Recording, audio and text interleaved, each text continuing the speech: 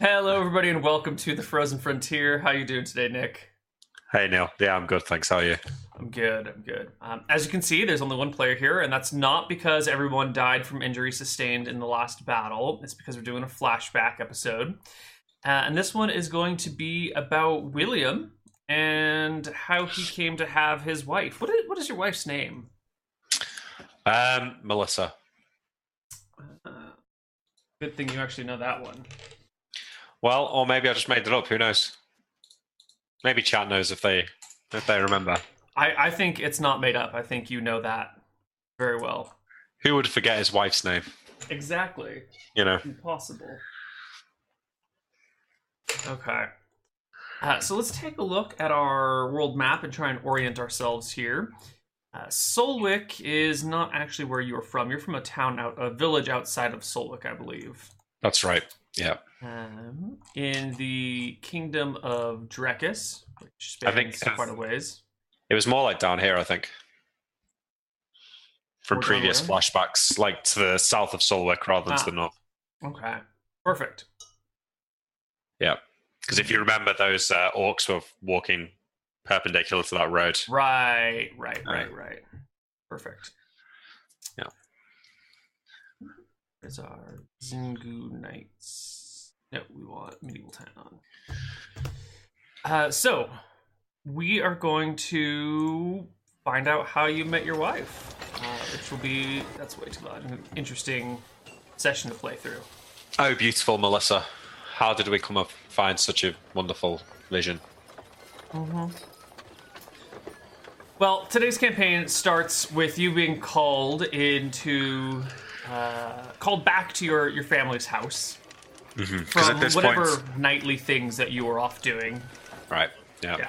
So at this point, you have a knight. You are officially Kel William. That's right. But, your brothers inherited the family fortune. Well, not really fortune, but the family's money and the family's lands and titles and everything. Yeah. And your father has been sick for a little while. Okay. Came down with some illness and sort of didn't really recover. It's been dragging on for a couple of years, so your brother has taken over the family. Okay. And I think we've seen that your relationship with your brother is not particularly very good. Some might even call it bad. Strained, I believe, would be the word. It's a British word for it. In America, we just say it's a bad relationship. Yeah. Yeah. Yeah. He's a little bit too arrogant and self-sure. And you're a little bit too honorable and self-sure. So. Yeah. It's not a good combo. But, family is family. And you get called back, not by your brother, but by your mother. There's a note that gets delivered to you in her writing that says, William, you need to come home. And that's it. All right, so I guess I'm in my chamber in the keep or in a house in the city. Somewhere. I don't know where you're living these days. Yeah, there's a knock at the door. I open the door. There's a messenger or whatever. I take the note from him. I turn it over and notice the family seal. And I expect it to be my father's dead, right? Because he's not been well. So I get a letter knife and break the seal, open it up, hold it up to the light coming from the window, and read this letter. And it says, William, you need to come home. Ah, okay. Well, I guess that's vague. So I roll it back up, slide it into my backpack, and I suppose I'll have to go and make arrangements to leave town for a while. Mm-hmm. So I'll probably spend the rest of today doing that. Yeah. And organize. How long is it? I've probably got. Do I have a horse? You probably have a horse at this point, yes. Yeah. So maybe I'll. If the journey's not too long, maybe I'll set out today. Yeah, I think it's probably Roderick's horse that you have that he ended up leaving to you upon his death. Oh, all right. Faithful beast. Mm-hmm. Don't kill this one. No. And off you go, back to your family's little town, your little village out in the woods. We've visited this place before in your last flashback, so I'll gloss over the details this time around. But you make it to your family's estate. There are, the friendly guard at the door who you've known your whole life. He's a much older man now in his 60s, but he still keeps his position at the gate. Welcomes you in, helps, call over a hand to stable your horse, and gives a long look at you, kind of like a nod, and goes back to his position at the gate. All right, was that a disapproving look? I couldn't quite make it out. Yeah, I don't know. All right, so I give him I nod to him and say, Worcester, good to see you. It's always a pleasure, Master William. Keeping all right? Keeping things in order over here? As orderly as apple pie. Good to know. My family are okay, I trust. I feel you should speak to them about that, sir. Very well. Solemn look. I bid adieu to Worcester and trot my horse up to the stables. Dismount. There's a stable hand there, a groom, that takes your horse for you and rubs it down and feeds it and everything, leaving you an opportunity to go inside. All right. Have I got my armor on? Probably not. Well, I don't know. Do you travel in your armor usually? Yeah, I guess the road's dangerous, isn't it? There's orcs. Mm-hmm. So probably I'm wearing my armor. All right, yeah. It's also a sign of your knighthood and your authority, so it makes sense to travel in it. All right, so I dismount. I grab my bag off the back of the horse, haul it over my shoulder, and walk up the stone path to the front door of the house. Inside, you find some small amount of commotion going on, but a servant quickly spots you and takes you back to your father and mother's bedroom. Okay. And as the servant leaves you at the door, you can hear the raised voices inside of your parents and your brother. So it sounds like father's still alive. Yes, and angry. Alive and angry. Okay, so I guess I'll knock on the door and then open it. Like, I don't wait for a response. I just knock to announce my arrival and open the door and say, Mother, father, brother, I have returned as per your request. They turn to look at you. Your brother whips around with a little bit of surprise and says, "What the hell are you doing here?" And then looks to your father in the bed and says, "Did you call him here? This is none of his business." It's nice to see you too, brother. Your mother speaks up and says, "No, Stephen, I called him here." I'll go and take a step towards my mother and take her hand and say, it's fabulous to see you, mother. What is it you need of me? Your brother is fairly pissed, turns on his heel and storms out of the room. I shake my head and turn back. Your mother comes over to you and gives you a bit of an embrace. Just a light one, don't want to be too touchy-feely here. And says, Your father has need of you. Of course. Is father in the bed? He's in the bed. He's awake, sitting up. Okay. So I go and take a seat next to him. I assume there's like a little chair there. Yeah. Oh, William. If only you had been born a few years earlier. We could have avoided all of these troubles. He has a hot head. And a dense head. And loose pockets. Well, I wouldn't want to comment. He is soon to be my lord, after all. Well, not if he has anything to say about it. What do you mean? Your brother has ruined the family.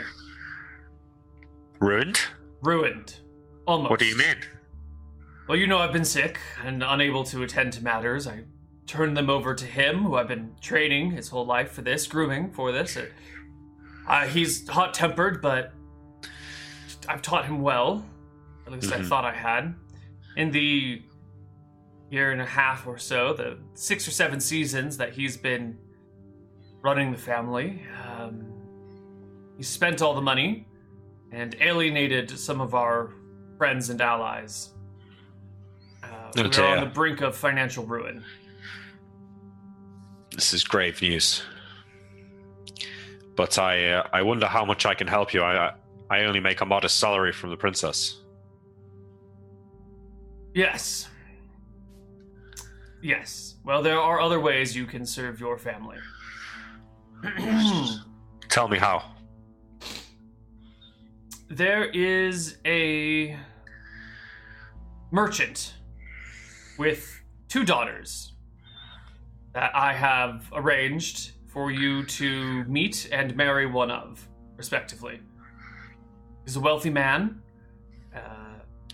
and the connections there would help keep our family afloat and promote them socially. It's a win-win situation. You had a look at these daughters? No. Well, let's not call it win-win just yet. Son, you this is something your family needs of you, regardless of what they may look like. Of course, I will do my duty. It's your right to choose my wedded. Yes, well, my father chose for me a suitable match, and look how well it worked out, he says, gesturing to your mother. Of course, yes, it's the old way. Right. So I will need you to meet with this man. He goes by the name of Richard. Of course, since he's not a noble, there's no family name to speak of. Right. Richard. Where does this Richard reside? His home is in Thickleglade proper, just a few days north from here along the road. Okay. I know Thickleglade. I've traveled there before. Good. Now, he has agreed to the union, but insists that Your father pauses over a word or two here. It insists that you show him that you are worthy of his daughters. Seems to me that it should be his daughters proving they're worthy for us, but I don't disagree, but I can understand. If I had a daughter, I wouldn't want just anyone to marry them, even if they were a noble or a higher noble, you know? Noble blood doesn't necessarily make someone a good man. Someone who puts family before position sounds like the right sort of person to join our family too. Makes sense. Okay, well, I will visit this Richard, and I will gaze upon his daughters. Wonderful. As you can see, your brother was not aware of this arrangement, and seems none too happy about it. Why is he so upset? Because he ruined the family, and you're having to fix it for him. Well, it's hardly reason to be angry at me, but I suppose that's the way he is. Yes.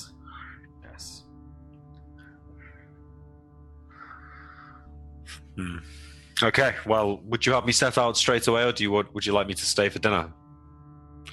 Please stay for dinner. Your brother may not be too happy about it, but it's been some time since we've seen you last. Stephen can complain all he likes. He's a spoiled child, despite his advanced years. And from this, there's a bursting in from the door. It's your brother, Stephen, who clearly was listening at the door, because he starts yelling at you, "Oh, I'm not the spoiled child. You're the one who got everything that you needed. You got a knighthood right away. You got to go train with the bet." And he just goes on about how all the advancements that you got as the second son that he didn't get, and all the bullshit he had to put up with because he had to train to, take over the family and never had any personal freedom, and it's unfair, and... Okay, I turn back to my father and say, I'm going to unpack my things, and I go to walk past Stephen. And if he's blocking the door, I'll just push him aside as I walk past. Right, I'm a lot bigger than him, so I'll just... You give him a shove, which prompts shouts, "If you can't do that to me, I'm the head of the family. I'll have you arrested." All right, I ignore him. Yeah. What a dick. Mm-hmm. Yeah, so I'll make my way up to wherever my room is and unpack my things, hang up my chainmail, and get dressed for dinner. I think I'll still wear my sword, though. Or a short sword, maybe. Sure. Yeah. Dinner's a little bit tense. Your father has to take his meal in bed. So it's just you, your brother, and your mother, who tries to mediate between the two of you and talk about old times and happy times and, remember that time when we went to the meadow and there were the deer and blah, blah, blah. Which might work for a little while, but, Yeah, I mean, I try my best to get on with him. But if it seems like he's just got, he just hates me and he can't get over it, then at some point I'll just stop trying. Yeah. It's a tense dinner, I think. And eventually it finishes and everyone packs up to go to bed and you'll get ready to go to Thickleglade in the morning. So I guess when Mother goes to bed, I'll ask Stephen if I can have a word with him. Yeah. And, we'll go into the smoking room or whatever. Sure. I pour him a whiskey. I hand it to him and then I swig mine back and say, look, Stephen, once Mother and Father have passed over, this village and the surrounding lands are yours. I don't mean to interfere. You do what you want. You make whatever decisions you want. If there comes a day that you need me, then you can contact me. I don't hold this all against you. And then I'll finish my drink and go to bed. Okay. He says nothing, sitting in his chair, just watching you leave. Yeah. All right. So I sleep and I wake up at dawn. I'll go and check in on my father and mother, say goodnight to them, and then go and gather my horse from the stables and head out on the road. Okay. When you find your father and mother, your mom's dabbing little flecks of blood off of your father's cheeks and kind of tending to him. But when you appear, they quickly hide the bloody rag, and he pushes himself up in bed proper to say goodbyes. I do my best to make out like I didn't see. Mm-hmm. And I say goodbye to them and embrace my father before I leave, since it could be the last time I see him. Mm-hmm. And then I leave. Yeah. Okay. Mm-hmm. On the road we go. So let's make some dice rolls here as you head north towards Thickleglade.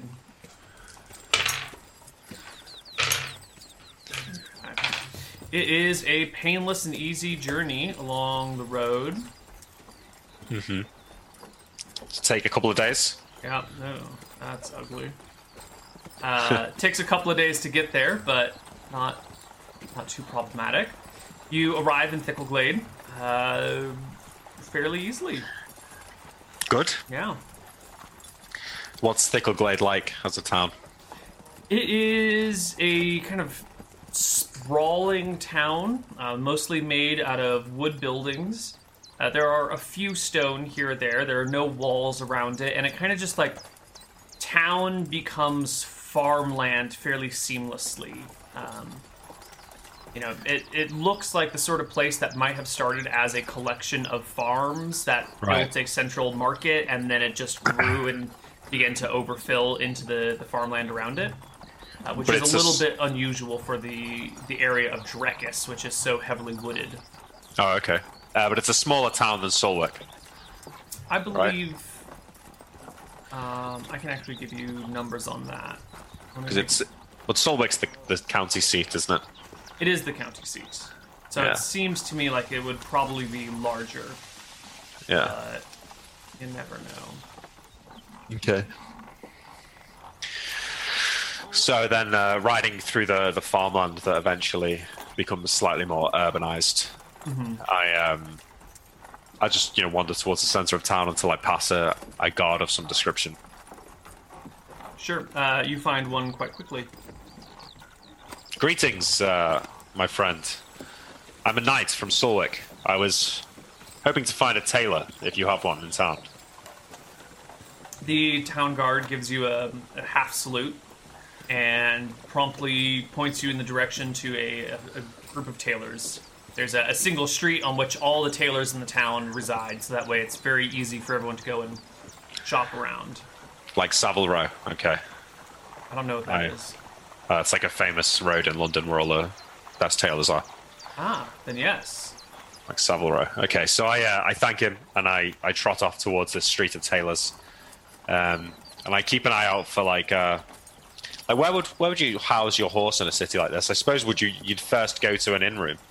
Yeah, there are stables, or you can go to an inn, and a nice inn will have stables there. But there is also like general housing stables, kind of like a parking lot for your horse, I suppose.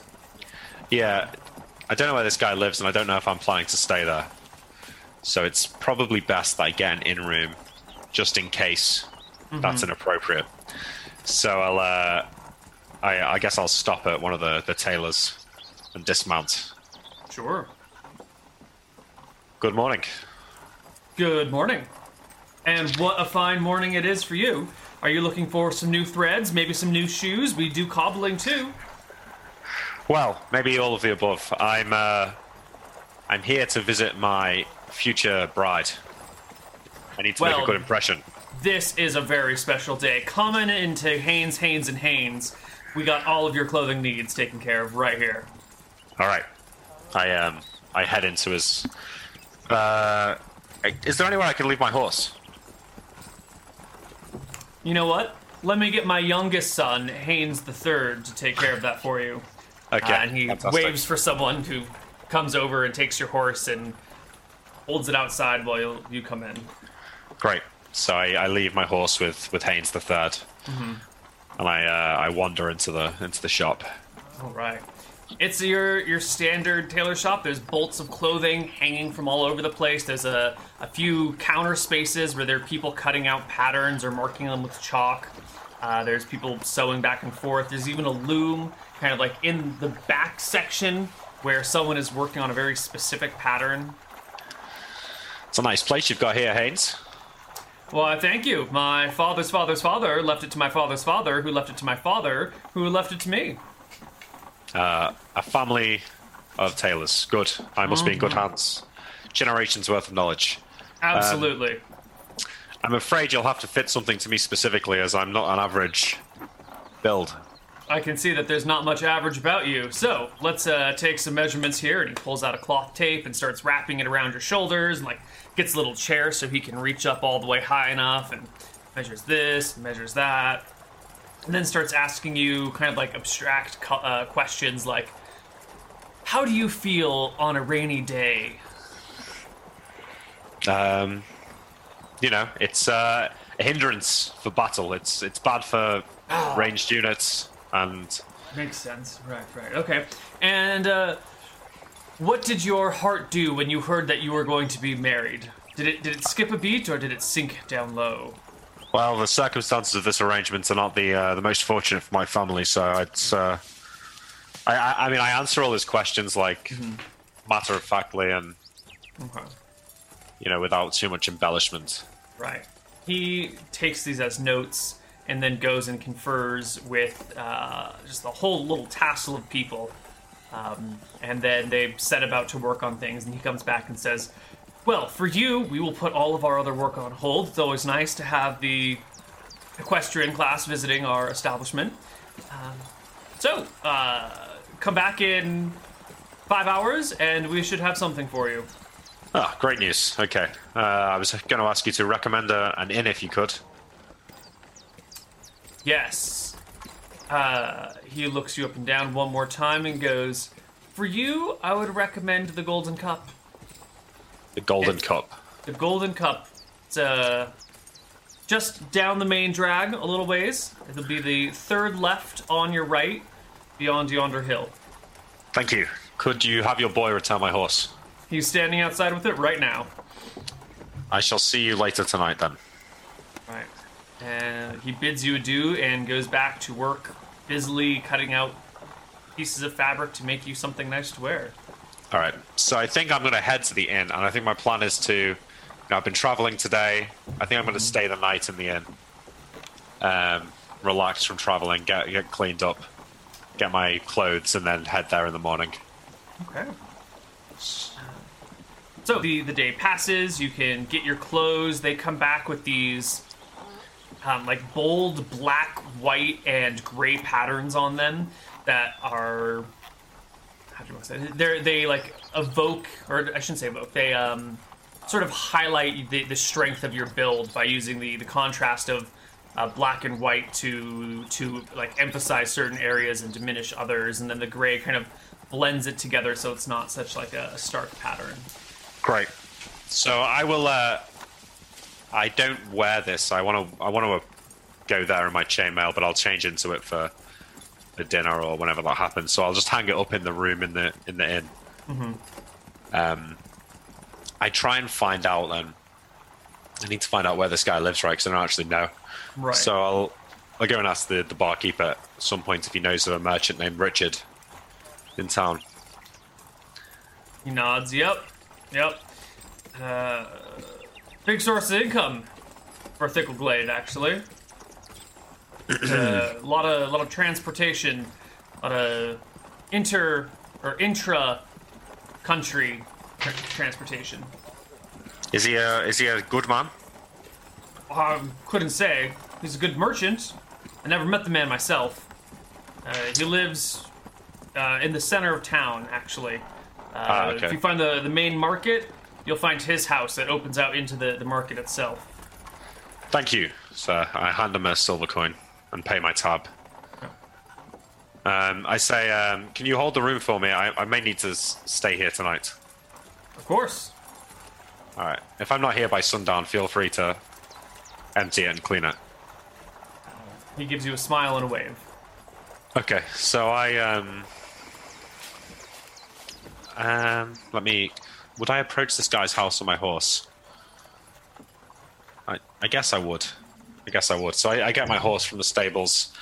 I want to pay someone at the inn to come and deliver my clothes there in a few hours. To the house?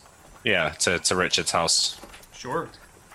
And then I will suit up in my chainmail, equip my weapons, and then trot down the street, lording above the peasants, but not really. But, But actually. totally, yeah. Yeah. Well, it's fine. That's your position. Yeah, and I will wander into the grounds of Richard's house, armor gleaming, sword at my side. All right. Well, it is a market square that he's in. There's people selling frickin' everything, from chickens to spices to fresh vegetables to raw ore of various different types. There's cows for sale. There's everything. Okay, cool. I mean, I don't look for him in the market. I look for his house. Right.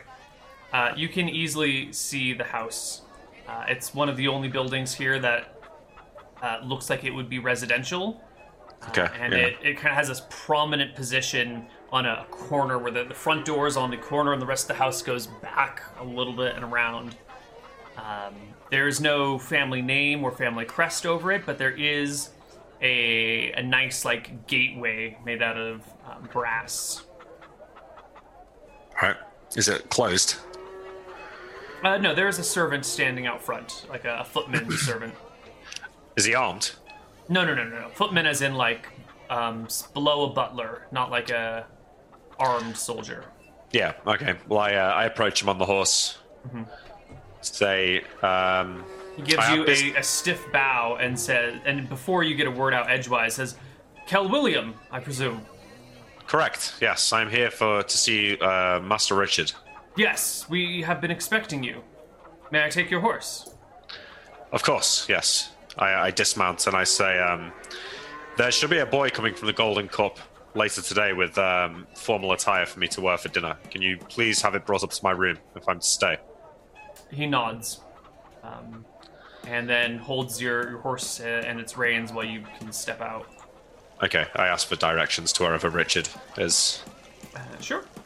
He holds your horse temporarily while opening the door and motioning for one of the servants that are walking around on the inside to take you to a waiting room and then inform Richard and so forth and so on. So how rich does this guy look? Like, how fancy is this house he's got? we're talking like an order of magnitude more than your family. Okay, yeah. He's definitely... If he's not the wealthiest person in Thickleglade, he's gonna make the, like, Fortune 5. Yeah, alright. So I'm impressed and seem assured that this should help my family. Mm-hmm. I worry that Stephen will just wash it all down the drain. That is a real concern, actually. Well, there's not much I can do about it, so I head to Richard's whereabouts office or waiting room. Mm-hmm. I guess I sit down. You sit, and a few moments pass. Not too long. You have just enough time to sort of make yourself comfortable and take in the displayed wealth in this room, which is fairly impressive. The cups here are all made out of ivory. The chairs and cushions and couches have like a nice crushed velvet to them. There are rich rugs on the floor, a fireplace made out of probably granite or some other sort of nice, hard, dark stone that has been engraved with relief of some sort of trade happening, and has the prominent symbol of Quantarius, the god of trade, emblazoned in it right over the center. All right. A few moments later, though, the door opens and in walks your potential father-in-law. Richard is a medium-sized man with a thick crop of black hair, dressed fairly nicely with a half cape coming down his back, who steps in and opens his arms wide and says, "Ah, William, my boy."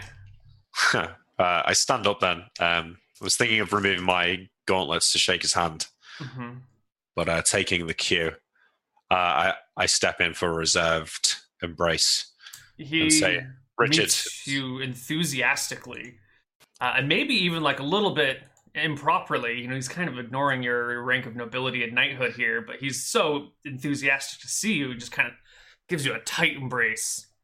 It's good to see you. I've heard many great things, and it's a lovely home you've got. Thank you, thank you. I, too, have heard wonderful things about you from your father and mother. Is it true that you squired under Kel Roderick himself? I did. I did for many years. What an honor that must have been. I have always been a fan of his tales. As a young boy, I grew up hearing about him, even when, you know, I'm maybe a few years older than you, but even I grew up hearing stories of Kel Roderick. Back before he was who he was, of course. It was just the local boy going out doing great things. He was a fantastic knight. It's a great loss for the kingdom. Truly it is. Well, I suppose you would like to see my daughters before much else gets going on here. I know how hot-blooded a young lad like you could be. If that's how you wish to proceed, then of course.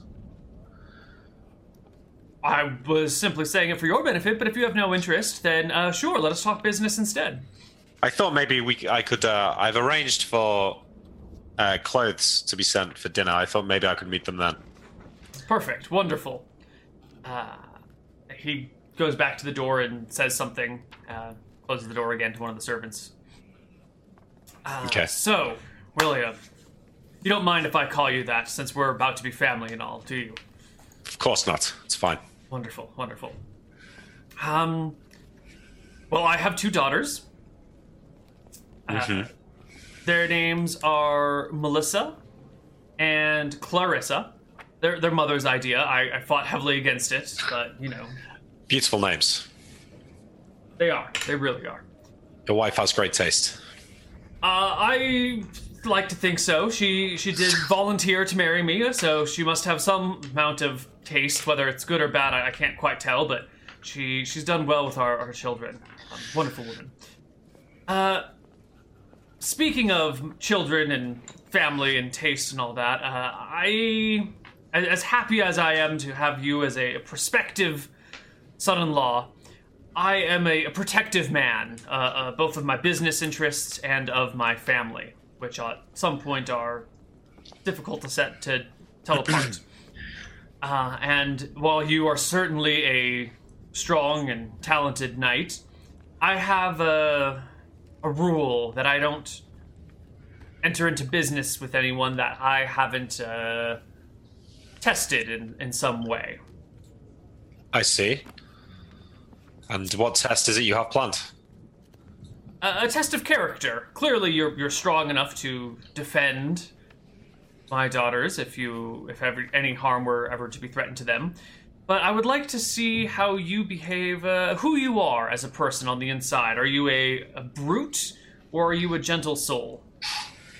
Very well. Wonderful. Well, I have a business meeting I need to attend, and I was hoping you could come along with me, so you could see how the family works, and so you could we could spend a little bit of time one-on-one getting to know each other before we join our houses proper. I ignore the fact that he's not really a house because he hasn't got a house name, but Yeah. I say, of course, that's quite agreeable. I would like to get to know you as well, Richard. Excellent. Dinner will be served in about an hour, so why don't we have the servants bring us some drinks and play a few rounds of darts until dinner is ready. Sounds very nice. I shall. I stand up and take off my sword and lay it down on a table or something, and then sit back down. He heads to the door again and calls the servant on the other side to bring you guys a game of darts and some drinks and whatever else you guys need. And they set up a dartboard over the fireplace and bring over a bunch of heavy darts. Nice. And you guys get to play. Is there anything in particular you are looking to ask your potential father-in-law? I try and work out what kind of business he's in. What kind of goods does he trade? I started by trading ore. I got my start in a very fortunate way. There was an overturned cart filled with iron ore that had been attacked on the road just north of here. Probably by kobolds or goblins or some stupid creature because they didn't take the iron ore. It was just lying there, so I packed it up in my little cart because at that time I was just a simple farmer. And brought it into town and made my first sale. And then I took that money and reinvested it in a larger cart and a horse, an ox really, and a couple of soldiers, and took off to get me some more. Went all the way to the Iron Ridge. It was a dangerous journey, mind you. We almost died a few times, but filled it up and brought it back, and one thing led to another, and 20 years later, here we are. It's an impressive rise to power, or to position at least. One not easily or frequently accomplished, I know. But I think Quantarius has always been watching over me. He's been a good luck charm to me ever since I was a young boy. I wish my brother had your industrious qualities. However, perhaps if he did, I wouldn't be here, so... Yes, I have heard of your brother. Mm-hmm. Yes, your mother wrote to me about him a while ago. The primogeniture laws in our society sometimes lead to bad rolls of the dice. I'm afraid that this generation of my family has rolled poorly. Well, I can't speak for your brother, having never met him. But you seem to have turned out quite well thus far. Yes, I prefer to focus on the knightly virtues and my duty to the crown. I try not to worry too much of my land holdings or my claims on various titles, since that's always been my brother's realm. Well, the knightly virtues and titles are the reason why I opted to ask for my daughters to marry you instead of him. Originally, Yes. your mother reached out asking if your brother would like to, if marry, my daughters would like to marry your brother. But after poking around a little bit, I decided that would be a bad fit. As I said, I'm very protective of my children. A wise choice, most surely. Still, I don't have much of a hand for darts, but I'll give it a go.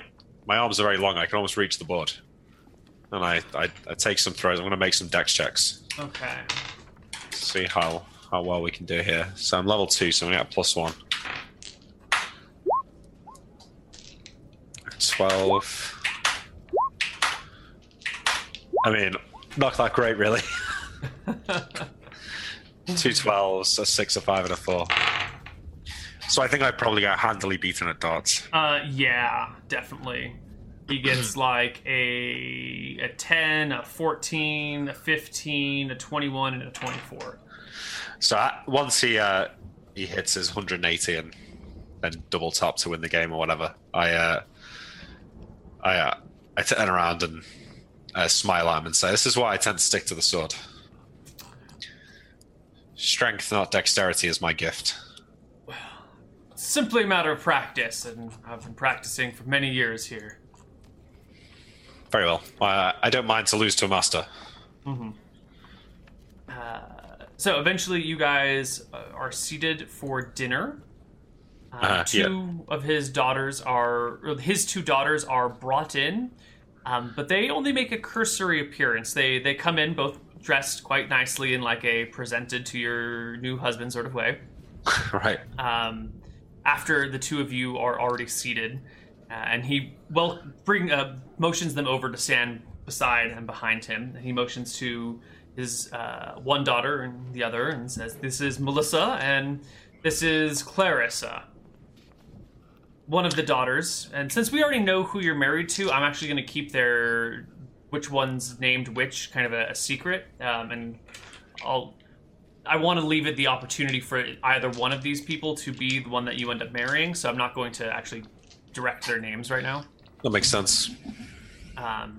The older one of them steps forward and goes, "Oh, father, he's much more handsome than you let on," and begins to like walk towards you and like drapes a hand on your shoulder and walks past you and kind of like gives like a real look at you, and then comes back and says, "Is he this one? Can we keep him?" The other daughter is a little bit more quiet and reserved. Okay. Her shoulders are a little bit slumped. Her posture's not that great, although she's dressed very finely. And she keeps glancing towards the door the whole time. Okay, she doesn't seem interested. She seems really uninterested in being here. She's the slightly younger one of the 2. Are they attractive? Well, roll me 3d4 plus 6. Here's hoping, eh? So the older one is a 14, and the younger one is a 12. The one who's more interested is better looking. Great. Yes. All right. Well, I make all the right noises and use my etiquette proficiency to say the right things, kiss the right hands. You know. Right. Their father, talks you up for a little bit. Talks about this. He was squire to Kel Roderick, whose stories you grew up hearing, and he's done this and that, and there's something about these orcs over here, and yada yada. Mm-hmm. And the entire time, whenever he speaks of you, he speaks in your full name, Kel William. What's your last name? Marshall. Marshall, that's right. Kel William Marshall of this village south of Solwick. Blah blah blah. Yeah. Okay. He says all the right regalia. This guy's got a bit of a silver tongue, hasn't he? I get the feeling that this is all very, very well thought out on his part. The older daughter, who seems more interested, comes and kind of like sits on the edge of the table next to you and says, "So, tell me one of the stories of your great adventures." Oh, it's stories such as that aren't for on for the delicate ears of women, I'm afraid. Maybe... Nonsense. I have heard all of the stories. I love to go down to the theater and listen to whatever is being played on stage, and you know what the local theaters can be like. Yes, of course. Well, I try and think of a less gruesome story than murdering orcs. And, like, my life's not particularly that appropriate for women. And I don't know, I haven't got a good story on hand, but I'll maybe tell a story of, like, a jousting competition or a melee in a tournament or something like that. And, where I, like, I don't know, defeated the champion or came out on top, and then I presented her my rose to one of the women in the crowd, but she was nowhere near as beautiful as you. If only you'd have been there that day. There is blushing and giggling coming from the one seated on the table beside you. The other one begins to impatiently tap her foot. Okay, I don't really have desire to force this girl to marry me if she doesn't like me. So I pretty quickly start pushing most of my attention on the older daughter. Right. Richard asks if you have any questions for either of them.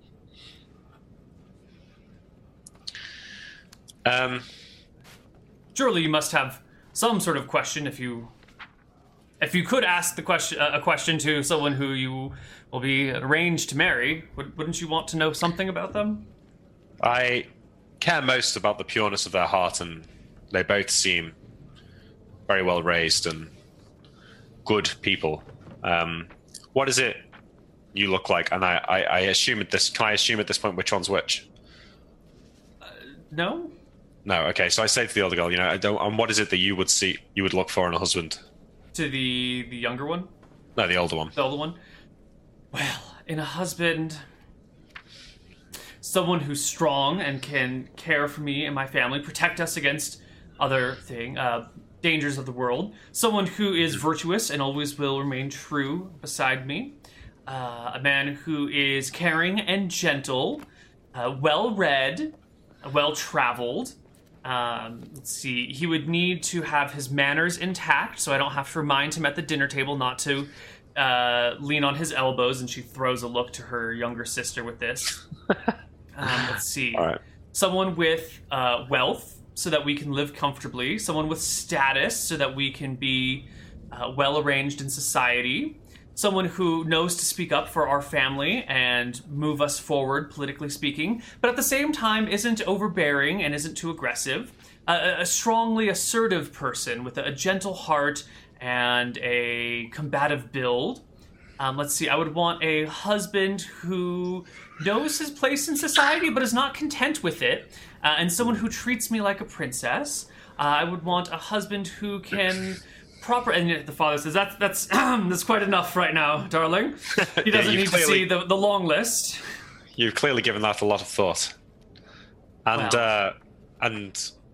how about you? I say, turning to the younger girl. I would ask that he have at least a little brain and isn't entirely muscle. Of course. Well, looks can be deceiving, I suppose.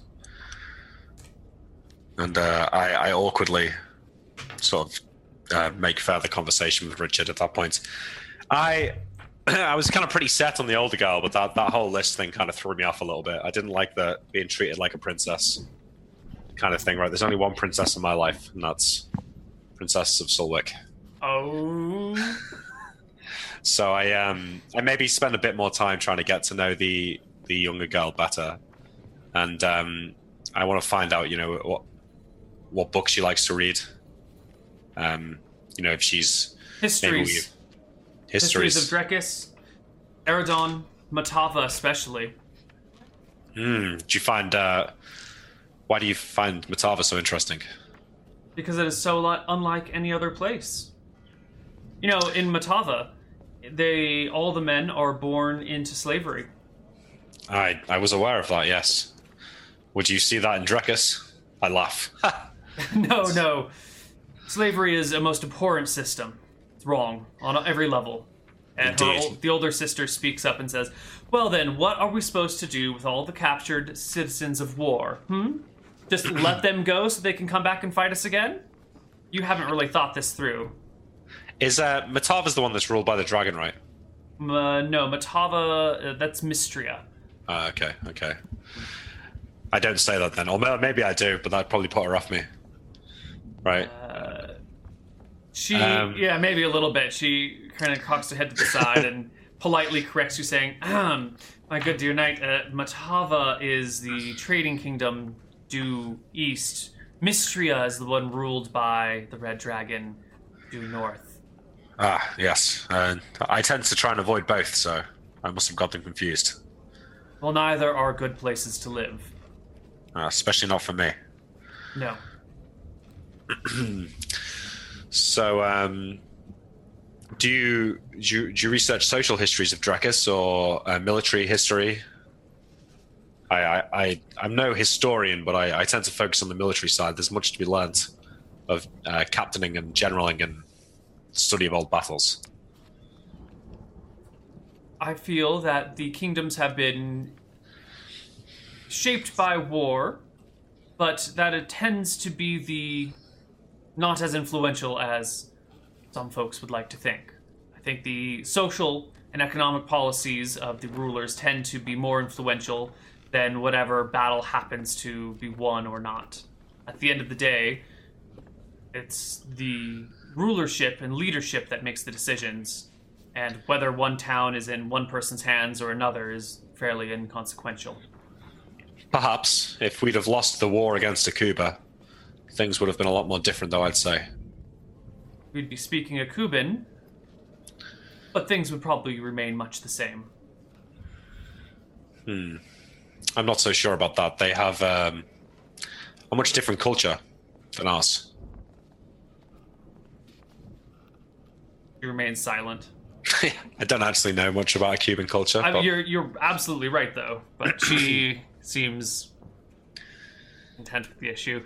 Your father, sensing the awkwardness in the room, says, now, ladies, William and I have a few issues to discuss. We'll be leaving in the morning, and we will be back hopefully within a month, hopefully less. And at that point, well, he will get to pick one of you. Assuming that this is their cue to leave, I stand up and kiss both their hands, and kneel down, gaze up at them, kiss the hand, say it's nice to meet you, Melissa. It's good to meet you, Clarissa. May you fare well in the weeks to come. Yeah, and they leave, and he says, well, they are certainly a handful, each in their own right. But indeed.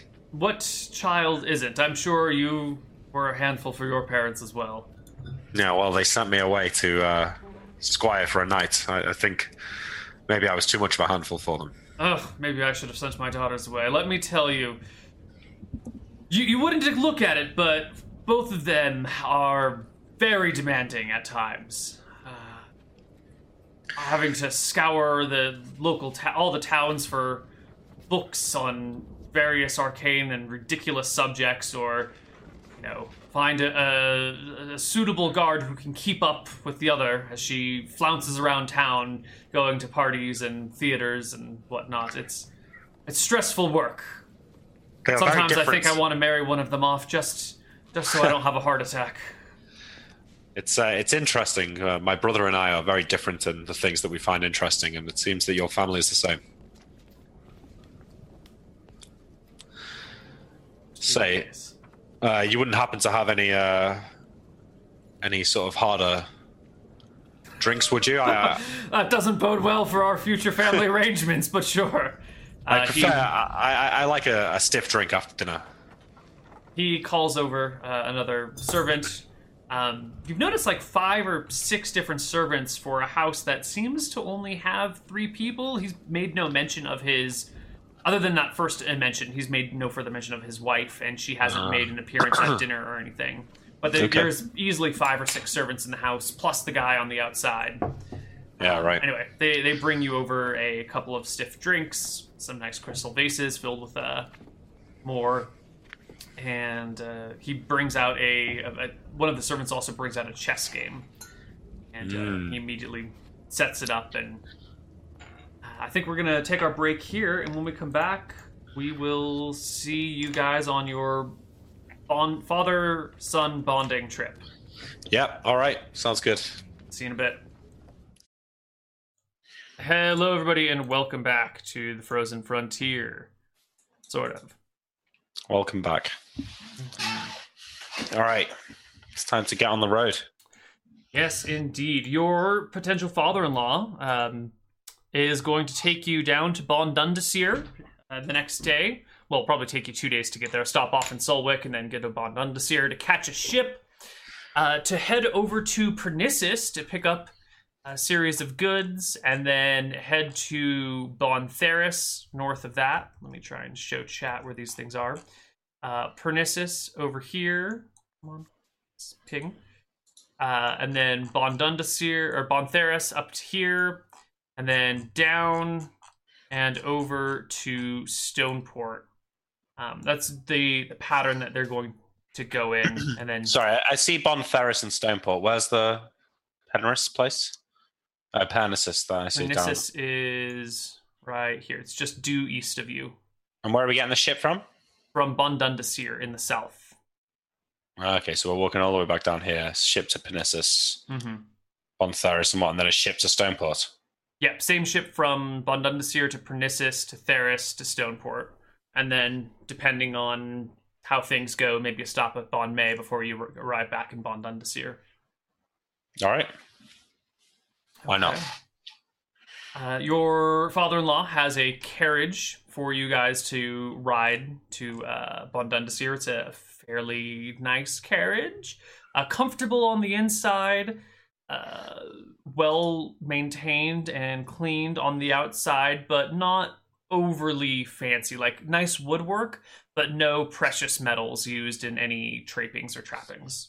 All right. No Jeeves. No, there is a driver, but he's not Jeeves. It's a young woman. Okay. Yeah, you guys don't even get introduced. Yeah, I don't ride in carriages often, but I try and sort of keep that to myself. Yeah. It's it's a bumpy ride. They haven't invented shock absorbers yet. So you feel every bump on the road, but the cushions are like thick, so that's a little bit more dulled. Yeah. Excuse me. Sorry. All right. Late night of Heroes of the Storm for you, I guess. Yeah, that's right. All right, so I don't think there's anything important on the way to Bondundasir. You guys can stop off in Solwick, where one of the servants will take your horse to be taken back to your family's house, so that your horse is taken care of. And then you go to Bondundasir the next day. All right. I assume I've been here before as well. Yeah, you have been. Richard takes you down to the docks there and shows you to the ship that will be carrying you guys around. It is called the Fat Lady. Fat Lady. It is the Fat Lady. Yep. Okay. Let's hope she doesn't sink. No, quite light. Never sink on anyone, as long as you keep her close to the coast. I said sink, but yes, let's hope it doesn't sink either. Yes. Well, that would be much worse. So, I have a small confession to make to you. I wasn't entirely forthright with you about this journey. I do indeed want to get to know you better. That is most certainly true. But the reason we're going on this particular journey is the last time I was in Pernissus, someone tried to have me killed. I see. And if we're going to be going back, I need to go back to do business. And I would like to have someone a little more trustworthy on hand in case the assassins pop up again. Sort yourself a royal escort. Well, let's just say an opportunity presented itself to kill two birds with one stone. I get to properly test the mettle of my potential future son-in-law and get to maintain my own personal health and well-being. Well, the crown doesn't usually lend its swords to protect the interests of merchants, but given that we're to be family, I suppose I could make an exception. Of course, and the crown is hardly covering your costs or expenses here, and I see you as a free agent in this situation. I nod. Very well. Who is this man who attempted to have you killed? I don't know. Ah. A dagger in an alley narrowly missed my organs, they say. Never did catch the guy. Don't know who he was working for, but I have my suspicions. Well, let's try and not cause any trouble while we're there. Hopefully we'll pass through peacefully, but I shall keep you safe. Thank you. Thank you, my son. And you guys hop on a boat and make your way up to Bondundus here, which you can do in a single day. It's not a terribly long voyage. The fat lady is a coaster, so that means she isn't really steep sea worthy. You've got to keep the coast in sight. That's the name, coaster. Okay. And you guys arrive in Pernissus that evening. As the boat is pulling up to the docks, you notice he gets a spyglass out from one of the cupboards in the quarters, and kind of takes a careful look at the docks. The ship is coming in. Satisfied, he closes it and hands it back to one of the other sailors and says, "It looks like the docks are clear. I'm never going to forget that man's face." Let me speak to the dockmaster before you leave. I head off the boat and go and speak to the guy running the dock. Sure. The harbor master is there. She's a middle-aged woman, kind of short in stature, like 4'10", so quite short. And it's got like a little stool to bring her up to everyone else's level while she jots in a journal and marks down what ships are coming in and who's on them and whether they've been inspected or not, and whether they paid their fees or not, etc., etc. All right. I say to her, good afternoon. My name is Cal William Marshall, under the authority of the Princess of Sulwick. I'm here escorting Master Richard, the merchant from Thickleglade. We're docking on the Fat Lady. And she gives you a curtsy and nods and makes some notes very quickly. Wonderful. And I hand her a few coins and I say, I trust we'll be having no trouble in town. Trouble? It's safe this time of year, is it? She nods. We rarely have trouble down here. A few dock rats every now and then. She gives you a meaningful look. But they're mostly kept in check. It's been a while since we've had any real trouble on the docks. Very well. If you do find people asking for us, please seek me out. She nods slowly. Will you be staying on the ship or at an inn in town? I'm not sure. Check with the ship. There should be someone around. She nods. And yeah. All right. Back to the ship? Yeah, so I'm trying to preempt any trouble, right? But prevention's worth a pound of cure. Yeah. I head back and say, I paid our docking fees. Richard, let's make landfall. Generous spirit, too. You'll make a fine addition to the family. Or, should I say, my daughters will earn a good husband. Indeed. It's a shame I can't marry them both. I'd love to have them both off of my hands, but I don't think that would be quite proper. No, likely not. Okay. So, you guys head into town, Okay. and he immediately begins to steer you away from the center of town. He says, my business contacts here live north side. We like to keep some of our bigger, more important trade deals a little bit away from prying eyes. You know how delicate business can be. I can imagine. I trust that it's all above board. He turns his head and does not really understand. What do you mean? I'm jesting with you, Richard, and I slap him on the back. And I want to keep an eye out. Like, is he? It sounds like he's leading me away into like the slums, the dodgy part of town. No, not quite the slums. It's just closer to farmland. Okay, that's so fine. Like more towards the edge of town. There's a little house. It's not quite a manor, but it's bigger than most of the other houses around. It's got a little stone wall and a garden and everything. It all looks on the up and up, but it's just out of the middle of town. Yeah, that's fine. I guess something I'd like to keep an eye out is if he's making, like, if he's doing illegal trade in anything, or if he's doing anything against the law. I'd like to know. No. Okay. So he brings you into this house where there's a bit of a warm reception from the folks there.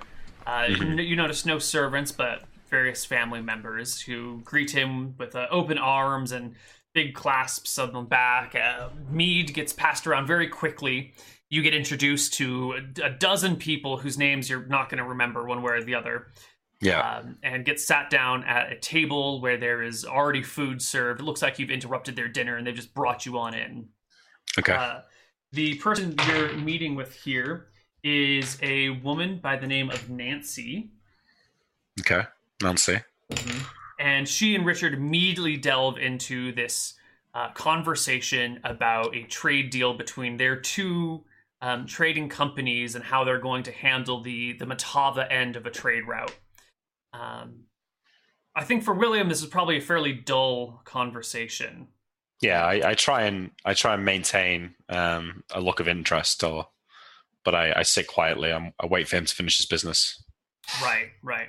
So it seems like both of them have been trading with Matava, and their competing against each other has been hurting their profit margins, and so they're here to make a deal that one person will do that leg of the run, and the other person will take over a different leg of a different run, and they'll sort of like work together in like a vertically integrated I don't want to say economy, but vertically integrated business, almost like almost as if they're joining to make one, but they're kind of keeping a little bit of separation here. A joint venture. Thank you. A vertically integrated joint venture that will eliminate competition and increase profits for everyone involved. All right, great. I mean, that sounds fine to me. There are no anti-monopoly laws or antitrust laws at this time in the world, so it's totally legit. Yeah. All right. I just sort of look around the house. Do these people look as rich as Richard? No, definitely not. At least they're not displaying it. But partway through dinner, one of the people in the house comes over and whispers next to Richard and Nancy something to both of them. And Richard leans over, kind of tapping on her elbow, and says, "There's someone outside walking around the wall of the house, looking over the wall. Do you think, Mr. Knight, you could take care of this for us? See what's going on?" Of course, yes. That's more than fine.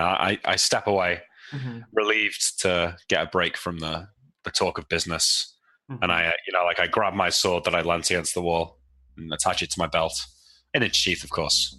And I head out of the door and start wandering around the walls of the property. All right. Sure enough. Well, actually, give me a perception check, an opposed perception check. Is my perception better than it is in the real game? I mean, probably not. No, your perception should be the same. Well, I just thought maybe, because I'm not as old, my eyesight's better. You're not old enough to take stat penalties yet, so. But I get a 25, so that's pretty good. Nice. That's much nicer than what they get. And you step out through the front gate quietly, and immediately see someone's back to you, going kind of like the edge of the wall and turning around to going counterclockwise. So he's like walking around the wall, and I'm catching up to him.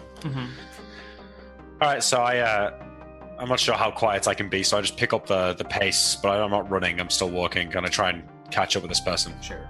You get to the corner and look around and see this figure dressed in kind of dark browns, partway up this wall, which is maybe like 8 feet high enough that you can't see in, but not so high you can't climb it, and also not of like castle finish, just kind of like lumpy rocks. This person's climbed up a little bit and is peering over the wall, just at eye level, looking into the garden, and from there you can see through the windows into the well-lit house. Can I get up behind him without him noticing? That would be like a dex check versus their perception. I mean, I want to just like pull him down off the wall, right onto his back. Right. The person's still like 30 feet down the wall from where you're standing. So there's a good chance that they'll spot you if you try and sneak up on them. The alternative being to just make a charge. Or whatever else you want. Okay, I guess rather than sneak up on him, I'll just keep walking towards him. And if he stops and sees me and attempts to run, I mean, I don't know. Tell me what happens. The figure doesn't. No, they don't notice you coming. They keep their eyes on the house. Okay. So I get behind him then, and I'll just like grab him by the waist. Is it stone the floor, or is there grass? It's grass. Right, so I grab him by the waist and like fling him down off the wall onto his back. As the body goes down, hits the ground, you see a flash of light as a dagger gets drawn from a belt. All right. I mean, if I see it, let's roll initiative. All right. I think that's definitely what this is. You toss this person onto the ground. They hit with a thud that kind of turns into a bit of a roll, and in a moment they're back up on their feet with a 4 for initiative. Oh, he's already on his feet. Well, I mean, he passed his tumbling check. Let's put it that way. All right, then. I'll roll. I draw my sword then. 10. All right, you go at 10. The figure sees you. It's dark outside. Probably can't even actually tell that you're wearing armor right now because of the darkness and whatnot. So it gets up and makes a lunge at you with the knife, which is a wild miss. Not even hitting your arm, your body. Okay. Does this guy look small? Smaller. I mean, everyone looks small to you. It's an average-sized human. All right. I guess then I'm going to try and restrain him instead of stabbing him. Okay. Since he seems woefully unprepared for this fight. Yeah. So I will just make a straight. Oh no. Yeah, it doesn't go so well. You take a grab at them and just fumble completely, tripping over a rock in the night and stumbling forward. I think at this point, the target catches on that you are huge and well armored, and will roll initiative for the next round, and they go up 4. Okay. Is it 3 to try and grab him? Yeah. A dagger is what? 2. 2. I mean, it doesn't make sense that I draw my dagger. I mean, I try and grab him again. Okay. Although I've still got my sword, I try and grab him with my left hand. Sure. Oh, it's a speed 20. We'll call it a 9. Just drop the 10 in place. Okay. The figure bolts into the night. Giving me an attack opportunity, right? If you take it. Can I take it non-lethally No. at minus 4 or something to hit? Yeah, I guess you could try a non-lethal blow. Or to like trip him up or something? No, it would be a regular attack, but you'd be hitting with the flat of the blade, so it'd be like a -4 to hit, I think, is how we do non-lethal, and then... Yeah, because I cold shot his legs kind of deal and try and trip him as he runs. Sure. Okay, so -4 is going to be -1 to hit. No, just going straight D20. 18. So -4 +2 for back attack and all that jazz, right? I'm already counting the -4, so it'd be D20 +2, so it'd be 20. Aren't you second level? Shouldn't you have +3 to hit? 2 from yeah, strength? 2 from strength, 1 from specialization, and 1 from level. So that'd be +4, and then -4 and then +2 for back attack, so it should be like a 20 total. Yeah, 20, yeah. Yeah. Okay, cool. You double crit the target with AC 10. Alright, I mean, he falls over. Yeah, but the problem is that you're so freaking strong that even your non-lethal attempt might actually kill him outright. Okay, well, it's about to have a broken leg. Yeah. Beatty. No, there's no broken leg here. It's like, maybe it is a broken leg, but it's like a mortal wound. Like you accidentally shatter a leg and then they fall over and part of the leg juts up into the like hip bones, and there's a lot of like internal bleeding, actually external bleeding, because the bone's like jutting out, and there's a faint cry of like suffering, and then it goes quiet pretty quickly. All right, I search his coat or whatever he's wearing for clues. Okay. As you flip the body over to start searching for clues, you recognize that it is a woman, not a man. The person has no semblance of armor whatsoever. They've just got the one dagger on them. There's a makeup kit in there, as well as a set of lockpicks tucked away in their coat, and nothing else. No coins, nothing. It just looks like break-in tools and things to muck up their face. Does it look like she died instantly, or is she struggling in pain? For a few minutes. A 5 or 6 second death. Yeah, because I'll cut her throat if she's dying slowly. Yeah, she had 7 HP, so you brought her down to more than -10, so she's definitely dead. Pretty quickly. Okay. So I wipe off my sword. I assume there's some blood on it. Mm-hmm. I sheath it, and I want to head back into town and try and find a guard. I leave the body where it is. Sure. You head back into town, and you find guards patrolling the streets, talking. They're in groups of 2. They've got leather armor, spears, daggers. Okay, I go up to one of them and say, "Good men, my name is Cal Marshall. Would you please accompany me for a moment?" They nod, salute, and follow.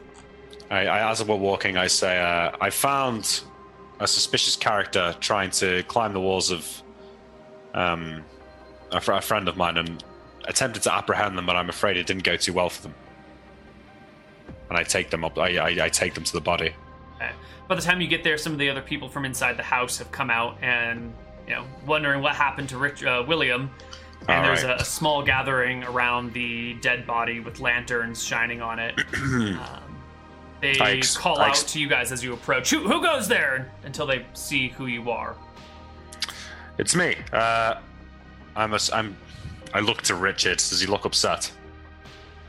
He looks nervous. He's pacing back and forth. Okay. Wringing his hands behind his back. So, if it seems his major concern is not getting in trouble, I try and take command of the situation, and I say, "I found this lady climbing the walls to your estate and peering through the windows. They have suspicious items on them. I'm afraid she took a nasty wound in my attempt to apprehend her." The guards look her over, check for any sort of signs of life, and yep, she's dead. The wound, though, it looks, she's not been run through by a longsword, right? Right. Her leg's broken, so yeah. I explain what happened, and I say I found I think she's got some lockpicks on her and various camouflage things. Makeup. Well, not surprising. We've had a increased issue with thieves and criminals in the last 6 months or a year. Really? Yes. You think it's an organized group? Sudden spike in crime? Sounds like organization to me. It's a shame this one's dead. We would love to know who it is they're working for and what it is they're doing. They seem to be targeting merchant ships, though. Could you give me a moment? And I walk back and step over to... Penissus is under Solwick's rule, right? Yes, it is part of the county of Solwick. I take Richard to the side and say, Richard, I'm not sure how pressing your travel plans are, or how far the hospitality of our hosts extends, but while we're here, I wouldn't mind taking some time to look into this for the princess's benefit. I could do with making some official use of my time while we're here. He nods. We should leave tomorrow, but this seems big enough that we can delay another day. Do you need more than a day? Let's a day should do. Let's see what I can get done. Thank you. And I hope I didn't interrupt your business too much. No, this is exactly what I brought you along for. Sort of thing. So I walk away from Richard and head back to the guards. Mm-hmm. And I say, I'm traveling currently, but I can afford to spend a few days in town. I'd love to extend the hand of the crown and provide some assistance in this matter while I'm here. The guards nod. We'd be happy to have a man of your rank assist us with this investigation. If your commander is still around, I would speak to him. Of course. They go to pick up the body, and as they do so, one of them steps back and goes, "You smell that?" The other guard comes over and gives a bit of a sniff, and they confer for a moment between each other, and then approach you and say, "There's a particular odor on this one. It smells like there's a brewery in town.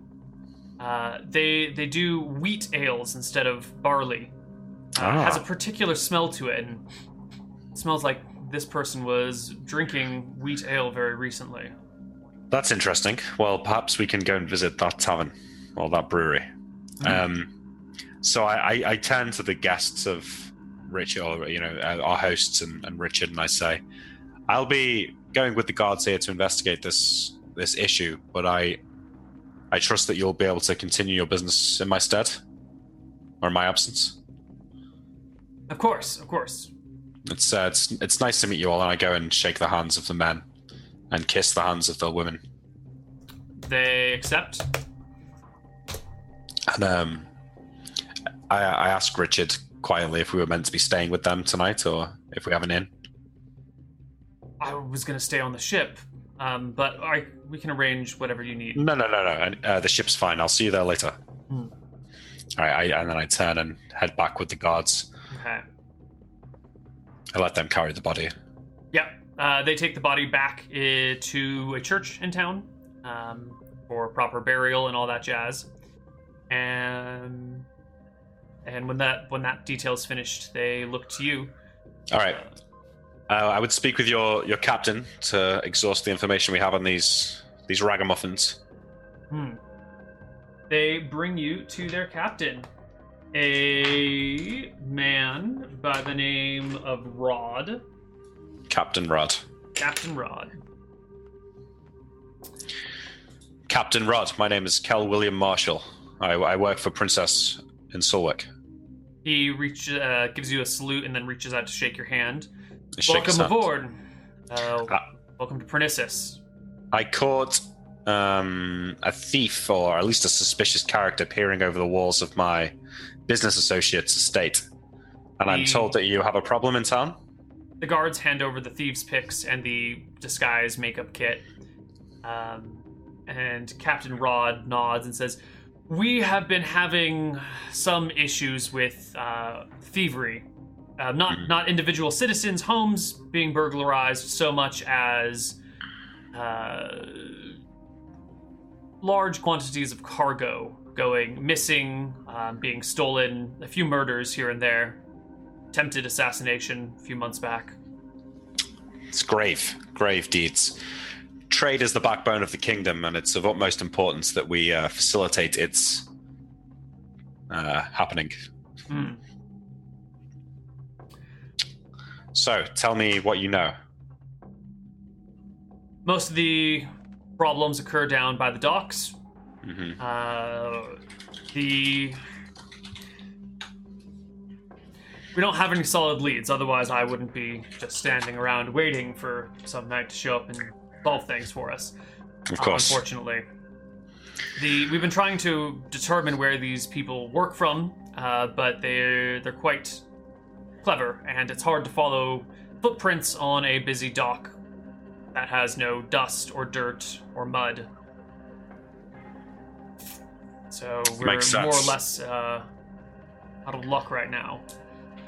Well, your men smelt the odor of wheat beer on the assailant. I'm told that there's a certain brewery in town where this is made. Nods. Yes. Perhaps I'll start my search there. Tell me, if I were to wander in there in my armor and my full regalia, would I put off the patrons from talking? I think little intimidations goes a long way in getting ordinary folk to speak up. And those who are less likely to speak up, well, I think that'll tell you who your suspects are. Very well. What time of night is it? It's 2 hours after sundown. And it is spring, or almost spring, so nights are still longer than days, so it's probably like 8 or 9 o'clock. Oh, okay, right. So this place will still be open then. Definitely. All right. So I nod at them and say, "I'll check in with you in the morning." Mm-hmm. And I wander out of the guard station. Sure. The brewery in town that produces this wheat ale is called the Goblin's Grog. Goblin's Grog. Goblin's Grog. Okay. Am I to understand that this is a brewery that is also a tavern? Yes. Okay. So I will head over to the Goblin's Grog. Right. You find the Goblin's Grog. Lights are on inside. People are laughing and jostling back and forth. The bartender is a plump woman cleaning a clean glass with a dirty rag. And looks good. So when I walk in, I scan the room for suspicious characters. But here's my play on it. What I'm going to do is I figure that any evildoers in here are going to be suspicious of someone walking in chainmail, right? So I scan the room, I turn around to walk to the bar, and then halfway, it's a casual walk to the bar, halfway I spin back around on my heels and look for anyone who's watching me. Why don't you give me a perception check? Yeah. 19. All right, that's not very good. The bar is pretty crowded. You do catch many people looking at you. You're an armed and armored knight in a civilian's pub, so most of the eyes in the tavern are on you, and I think it's hard to figure out if anyone's acting suspicious when so many people are staring. Okay, yeah, fair enough. So I turn back around and head to the portly landlady. She comes over and immediately starts filling a mug and sets it before you without even asking, and says, What can I do for you, Lord? Thank you. Have you seen a young lady? And then I give a description of this person. She should have been here recently, tonight.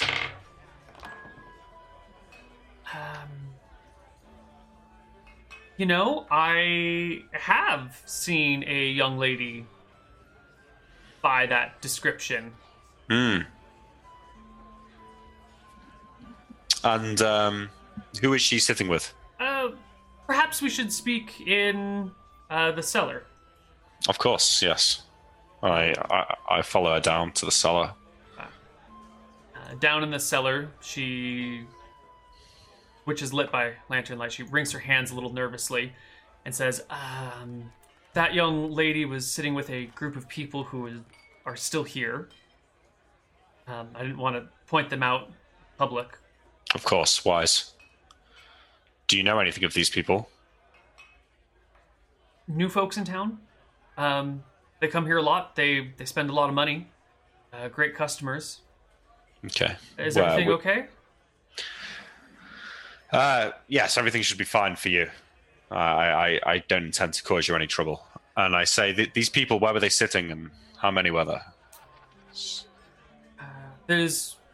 The group is about 10 big. Today I only see 6 after the young miss left. I think they're a group of merchants that have arrived recently. Very well. I don't know too much about them. Okay. Thank you for the information. And I go to leave the cellar. Okay. She And leaves and immediately like veers away from you and goes and talks to other customers.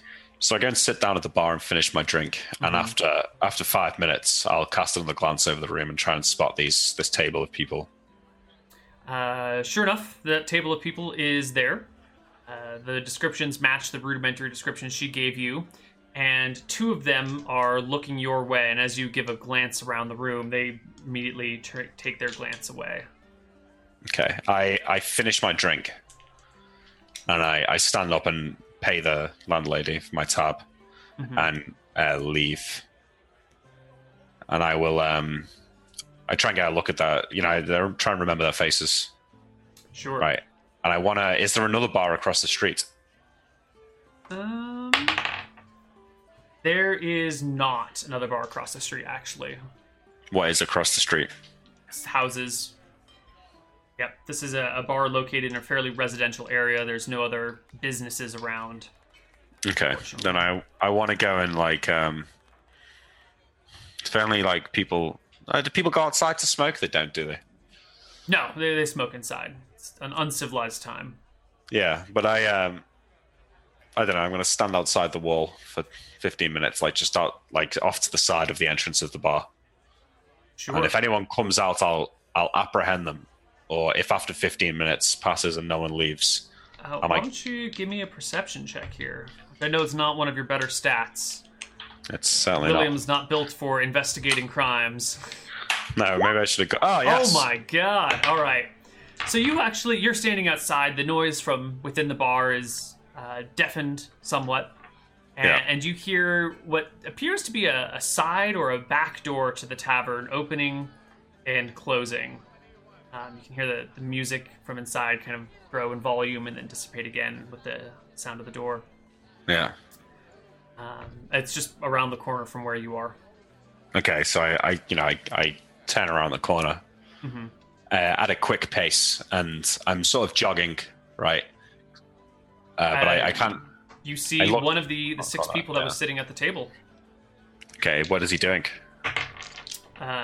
She has just stepped out of the door and looks to the side as you come jogging around the corner and stops in place. Okay. Looks away and starts walking away. So if she hesitates, if she doesn't turn and run immediately, I'll stop running. And I take a few more steps towards her and say, excuse me, could I have a word, please? She freezes in her tracks and turns to face you. Yes? Those men, those are the people you were drinking with. Yes. Are they friends of yours? What business is it of yours? I'm a knight of the crown. I'm investigating a crime. Oh. Well then. Business associates. Would you mind accompanying me to the town guard's offices for discussions, please? These streets are not official, are not the right location for this kind of discussion. She nods her head slowly. Of course, I would be happy to accompany you. Okay, so I go to grab her by the hand, and I lead her back towards and I'm not going to hold her hand the whole way, but I let her walk in front of me, and I'm ready for her to try and bolt, and I'm just going to grab her the second that she tries to pull anything. She walks alongside you the whole way there. Okay, I get her into the building. There is Captain Rod along with one other man-at-arms hanging out. This lady here knows the deceased. Oh, I see. Welcome, miss. What did you say your name was? She gives her name as Heather and sits down uncomfortably between the two authority figures here. I say, would you be able to identify a body for us? I think that maybe you knew her. Of course. Who? Well, you can tell me. And I lead her to I don't know, wherever the dead body is. Yeah, there's a temple nearby where the body is being prepared for funeral rites. Yeah. And sure enough, as you walk in, it's very apparent on her face that she knows the deceased. There's a pause as the body comes into view, and then a look towards you and towards Captain Rod. Oh my! What happened? Did you know this person? Yes, we were Business acquainted. Associates. Yes. And what was her name? Jane. Jane. And when did Jane arrive?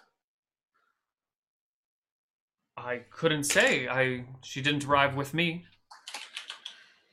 Very well. I'm afraid to tell you that your friend Jane died on the wrong side of the law. Really? I find that difficult to believe. She was attempting to break into the house of a rich merchant in town. Which one? I give the name of the family that Richard was going to see. You aware of anything like that? She shakes her head. Certainly not. Trade was her area of expertise. Trade. Yes. She was a translator for our group. You're a group, are you? A company, let's call it. Company. And are you in charge of the company? No, sir. Would you be able to introduce me to the owner or the leader of your group? Of course. We would be happy to comply with any request from the law. Perhaps I should arrange something for tomorrow in a more formal setting. No. Are they still at the tavern? Maybe we could go there right now. Wouldn't you prefer if all the officers of the company were present? Well, I can meet with the rest of them tomorrow. Let's go.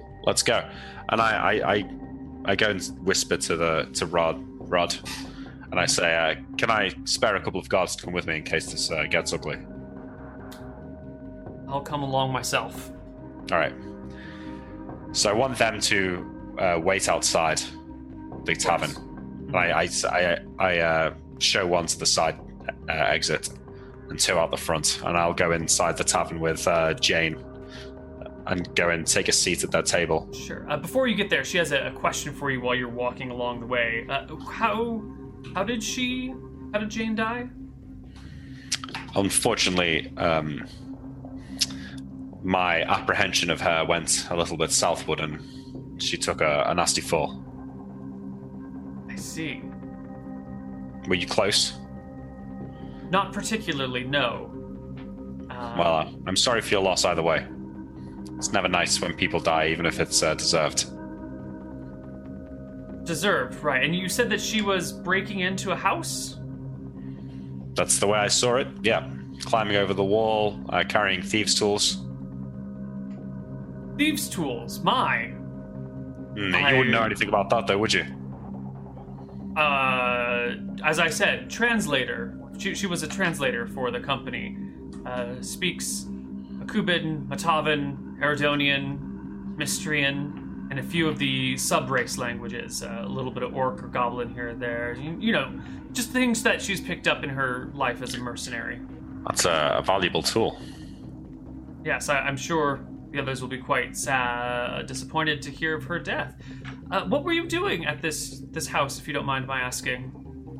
It's a family business. Let's see. And you said you were a knight. That's right. Look, I'm not here to answer your questions, unfortunately. Let's get a move on. You guys make it to the tavern. The captain of the guard stands out front with and posts two other soldiers by the side or back exit. Yeah.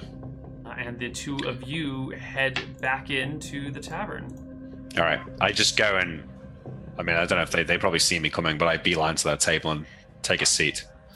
Okay. And so does Nancy. I'm sorry. I have yeah, Nancy's her name, right? Yeah, Jane's the dead one. Sorry. Right. So I think I've got my sword at my hip, and sometimes if the chairs are too low to the ground, right, you have to take your sheath off the off your belt, otherwise it'll scrape on the ground. So I remove my sheath and like place it across the table and sit down. That's a whole belt Yeah. together. You take the sword and the belt together off. You've got a separate sword belt from your pants belt.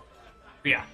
Makes sense. So I do that. I put it along the table in front of me, and I sit down, and I say, "Gentlemen, ladies." And who do we have the honor of speaking to? Says one gruff man with a big red beard. I say, I'm a knight of Solek. Oh, fancy pants, aren't we? Yeah, watch the tone, please. There's a smirk passes between the people at the table. I take a look. Are they armed? They have daggers on, and one of them, the man who spoke up with the red beard, has a very long knife. You know, it's that middle ground between knife and short sword. Not quite long enough to be a sword, but definitely too long to be a knife. Like a stiletto or something? Something in that ballpark, like an oversized Bowie knife. Stiletto's a little pointy. Okay. I say, I'm visiting town with my father-in-law. Goes by the name Richard from Thickleglade. Do you know this man? I believe I have heard of Dickard, and there's kind of a joke, a little bit of laughter that pops up between the other people there. All right, well, I let that pass. I say, your associate Jane.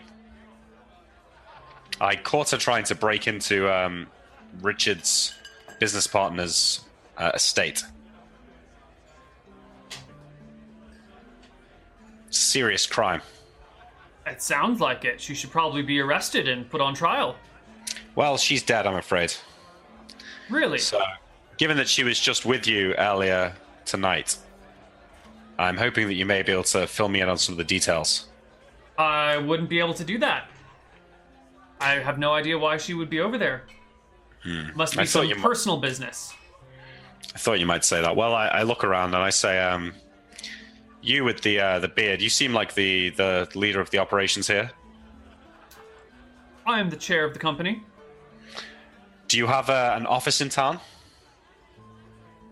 We conduct our business in plain sight. What, in the tavern? Yes. It's, I've known a few merchants in my time, and they tend not to run their business from the tables of a look around, a cheap tavern like this. Well, those people have more money than sense then. Why build offices when you can use a public office? Cheaper. For a public face to command respect in the community. Unless you're not looking to have a public face. As long as it's not looking like your face, I think I'll be quite okay. All right. What did you say your name was, Redbeard? I didn't. Well, what is it? Nicholas. Nicholas Redbeard is what they call me. Despite your nice name, I've taken a disliking to you. I stand up and I say, I'd like to question you if you'd accompany me. Am I under arrest? You could be. Well, until I am, I think I'll sit here, comfortably. Okay. Well, does he sit back down? I don't think he's ever stood up. Okay, so I take my sword belt and I reattach it to my waist, standing up in front of them. Mm-hmm. And I go to like, I don't know, like walk past them. Mm-hmm.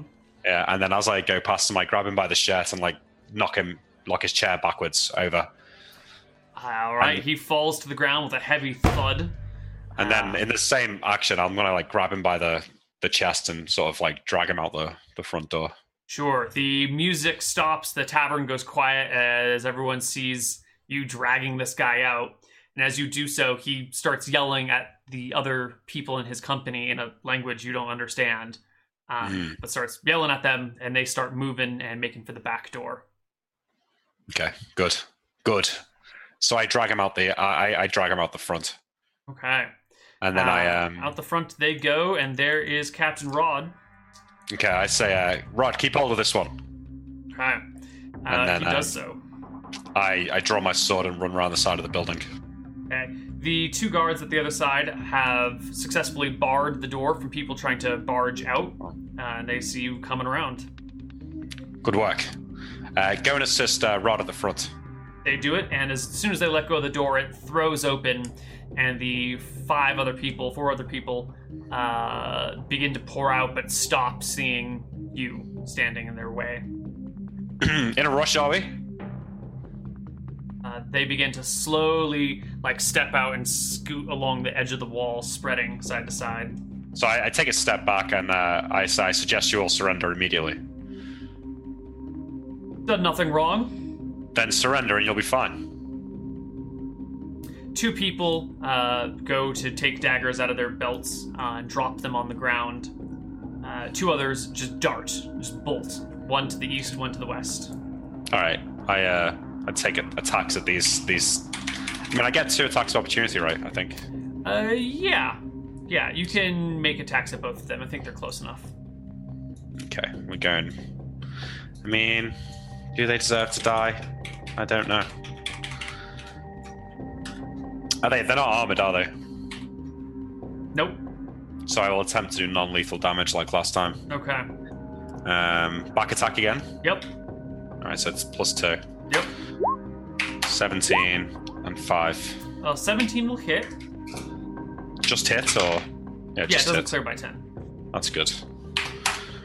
So 6 damage. You knock that person out cold. Okay, and the then 5 is a miss, and the person is gone. But the other 2 surrender. Yes. Okay, so I will lead the 2 people in front of me back to the front of the building and drag the knocked out one with me. All right. They all are rounded up and arrested promptly. Ropes are put around their arms and hands. And the 1, 2, 3 conscious people and the 1 unconscious person are dragged back to the headquarters. Okay, I'm walking there and I'm thinking, if this was modern day, this would definitely be police brutality and much overstepping the law, but I feel like I can get away with it, so... Yeah, well, more so than that, this is kind of the way that life has to be run. There's no modern surveillance, there's very few police officers, this is the only way to keep order in this time. By modern standards, it's brutal, but that's just the way life is. Life is way more brutal in this time period, so it's totally legit. Yeah, okay, so we drag him back, and I hold Redbeard, so Nicholas. Nicholas is, as we're walking, and I want to ask him. All right, I search him down first. I'll search his pockets as we're walking. Stop, push him into a wall, and search him. Give me a perception check, or a searching check of some sort. A searching check. Yeah. Okay. 14. Not so great, but you have him kind of held up against the wall, so I'll give you some nice bonuses there. He has a small book on him, a quill, some ink. There's a scroll case at his side with some parchment wrapped up in it. He's got a purse, a drawstring purse with some coins.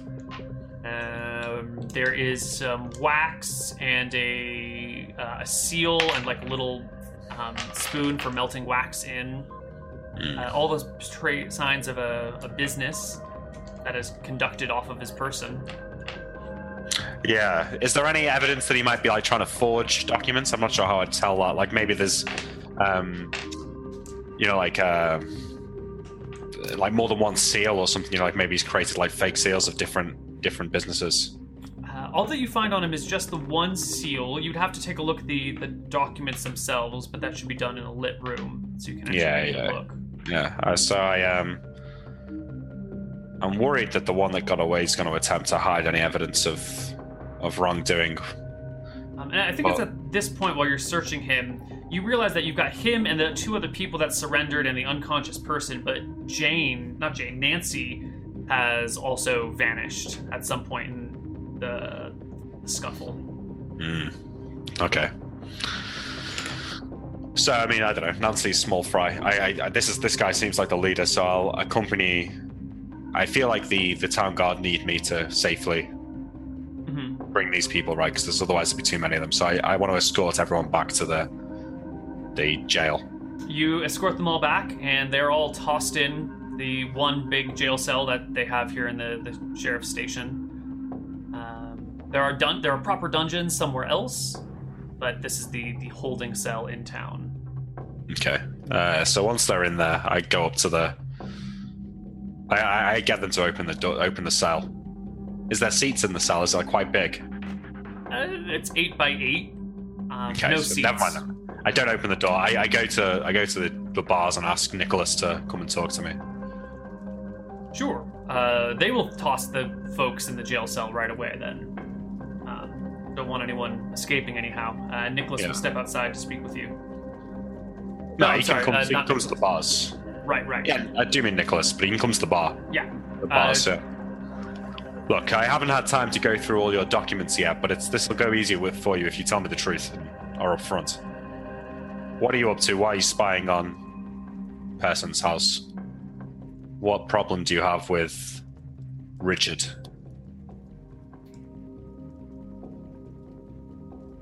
I ain't done nothing wrong. Me and my people are just honest businessmen trying to make a living in a world that don't like us. Well, look, you've insulted me personally. You've insulted my father-in-law. These, I go in close and I whisper. These town guards here, they've got, they're bored. They're looking for someone to hang. If I give them the word, you're destined for the gallows. So. For what crime? I haven't done anything. I shrug. He stands back and narrows his eyes at you. You wouldn't dare. I guess I'll have to read through your documents then. And I take a step back and sit down at a desk and start looking through these papers. They are all written in another language. Oh, right. Okay. Maybe it's not maybe it's not even a language. Maybe it's a cipher. It's completely unintelligible. But they were speaking another language, weren't they? They were speaking another language as well, weren't they? Can I roll an intelligence check to see if it was like Elven or something? Sure. And it's like, because I've got script as well. No. Yes. You are well educated enough. Maybe you can't speak these other languages, but you're educated enough to understand, to at least be able to recognize Matavan or Eridonian or Mystrian or Akuban or Elven, and what they were speaking wasn't any of those. Definitely no civilized language that you've ever heard. That's strange. Yeah. I go to Rod and say, it seems that these documents in their language they're speaking in, it's no common language of the kingdoms of Arcadia. Well, isn't that convenient for them? Keeping notes and discussing things in a way that no one else can understand, spying on important trade houses of the area, or trading businesses of the area, running from the guards, running from knights. It's mighty suspicious. I think it's a little bit more than suspicious. I think we might have found the operatives who have been causing problems on the docks. And I whisper, what would be their fate in Penissus? Or do I know that? What kind of punishment would there be for this? So if you opt not to pass judgment on them here, the proper procedure would be Captain Rod would take them to the Baron of Pernissus, who would then decide to judge their fate, and if he wanted a capital sentence or something like that, he would probably go to the Princess of Sulwick herself, because barons aren't really supposed to give out lethal sentences. Yeah. That aren't in self-defense or something. But, supposed to, that's kind of a loose rule. So I kind of represent the princess, right? I'm thinking back to Hardcore Heroes when the Baroness Valmont executed those people and Tyrus rebelled against her. Yeah. Would it be massively out of order for me to say that these people should be hung? Not massively out of order, no. Especially since they're it's not like innocent people that are being hung for like minor crimes. We're talking espionage, significant amounts of theft, grand theft, I think we would call it. Yeah. Okay. So I think what I want to do is there another room in the building? Yeah, there is. I want to one by one take the prisoners into a room and sit them down and talk to them. Okay. Do you want to leave Nicholas for first or last? Last. Okay. All right. So you have 2 other people and 1 unconscious person who will come around eventually. The other people are 1 male and 1 female. Yeah. So you have Anna and Jeff and Nicholas. Okay. First up is Jeff. All right. So I sit Jeff down in this room, and I sit opposite him. Jeff. Look, I'm going to need some information from you. I know exactly what you need to know. I'm happy to tell you. All of these documents, they're written in some weird language. What is this language? It's a custom cipher. Custom language. Seems a bit devious for a legitimate business. Well, business may be legitimate, but it's not always what people are happy to hear about. Sometimes it's better not to make things public. Mm-hmm. And what is your line of business? Getting people to your mom's house. These are documents and maps that will lead them right to her. I backhand them across the face with my gauntlet. He falls to the ground and gets back up to his chair, revealing a semi-toothless grin. Clearly he's been knocked around before. That was pretty funny, Jeff, but that's your first and last warning. Look, if you don't crack, one of those women that you've got with you will crack. So I suggest that you speak up now and avoid the hangman's gallows while you've got the chance. That document in your hand right there is about your mother's crack. It's a good one. You want me to translate it for you? All right, so I want to rough him up. I push him back into the wall, and I'm going to punch him in the stomach. Knock him around until he's on 1 HP. Yeah, you can knock him around a whole bunch. Let me give him some checks here. Yeah. Son of a bitch. Oh, yeah. He's doing great. At the end of it, he's barely caught, he's wheezing, hanging over the chair. There's a little bit of blood coming from his mouth. He's missing another tooth. But he just kind of gives you a sly grin and goes, Is that the best you got, you fucking ape? For now. And is there another jail cell if I want to keep them separate? No, there's just the 1 cell here in Pernissus. They're going to have to probably expand their jails pretty soon, though. Yeah, so I'm going to throw Jeff back in. And now I'm going to take Nicholas, actually. All right, you drag Nicholas into the room. It's got some blood spatters on it. There's a tooth on the floor. Jeff clearly wasn't in a very good condition when he was put back in the cell. Yeah. So, is this the long arm of the law? Says something like that, yeah.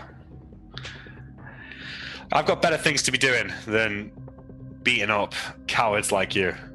I make a living killing orcs and slaying monsters, not beating up, second-class thieves guilds.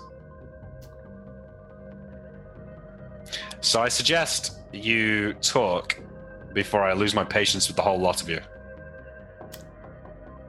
If you talk, I can extend you some mercy. I'm convinced we've still done nothing wrong, and you've got us all mixed up in something else. You're awfully naive, my friend, because I'm not sure that really matters whether you've done anything wrong or not, if I think you have. All right, Mr. Big Shot. What do you want to know? So why don't you try and convince me? Why was Jane spying on that house?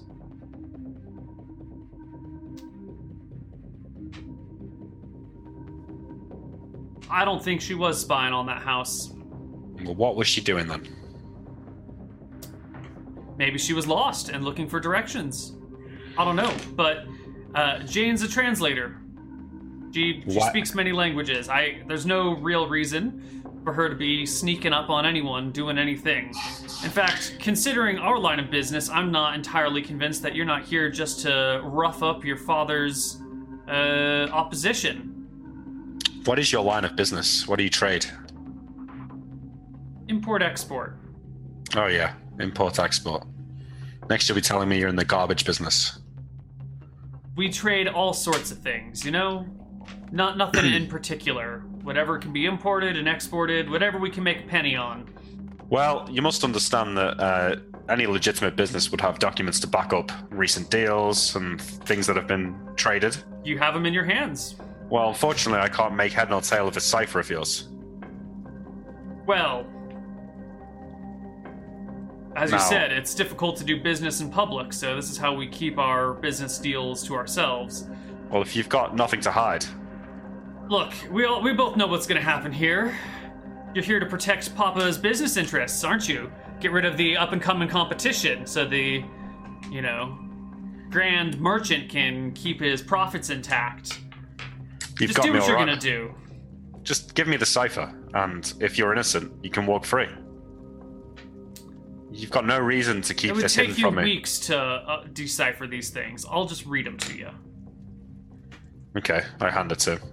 All right, he pulls a document that looks like a list and starts reading what seems to be a cargo manifest. All right, I want to, does it seem like he's making it up, or does it... Give me a charisma check while you eye him. Yeah. You fucking don't. Yeah, you're used to killing orcs. He's just reading a list of merchandise, and your eyes are starting to glaze over, and you're remembering to when you were listening to your father tell your brother about how to run a thing, and then you realize, oh shit, he's halfway through the list. What was he just saying? I don't even fucking know. It's that 7 a.m. math class again. I tune back in for the second half. He's just reading a list of mundane trade deals. Yeah. I mean, there are things of minor interest in here, like 60 gems of this type, and this sort of armor from this sort of place. Blah blah blah. Okay. Yeah. Well, it seems to be all in order. I hand him the next document. This is a payroll list, and he names 12 people on the list, including Jane, and discusses how much they get paid, which is maybe a little surprising. They're all fairly well paid. They're all making similar salaries to you. Ain't that the shit? It's a good wage for a translator. Well, maybe not the translator, like for someone who hauls goods. Mm-hmm. Right. I mean, why would you pay Jeff that much? We find that happy employees are good employees, and with the business savings from not owning any property in town aside from a warehouse, we feel that we can afford to pay our employees a little bit better. Oh, so you just thought you'd pass all the wealth around to the little guys? Some sort of filthy communist.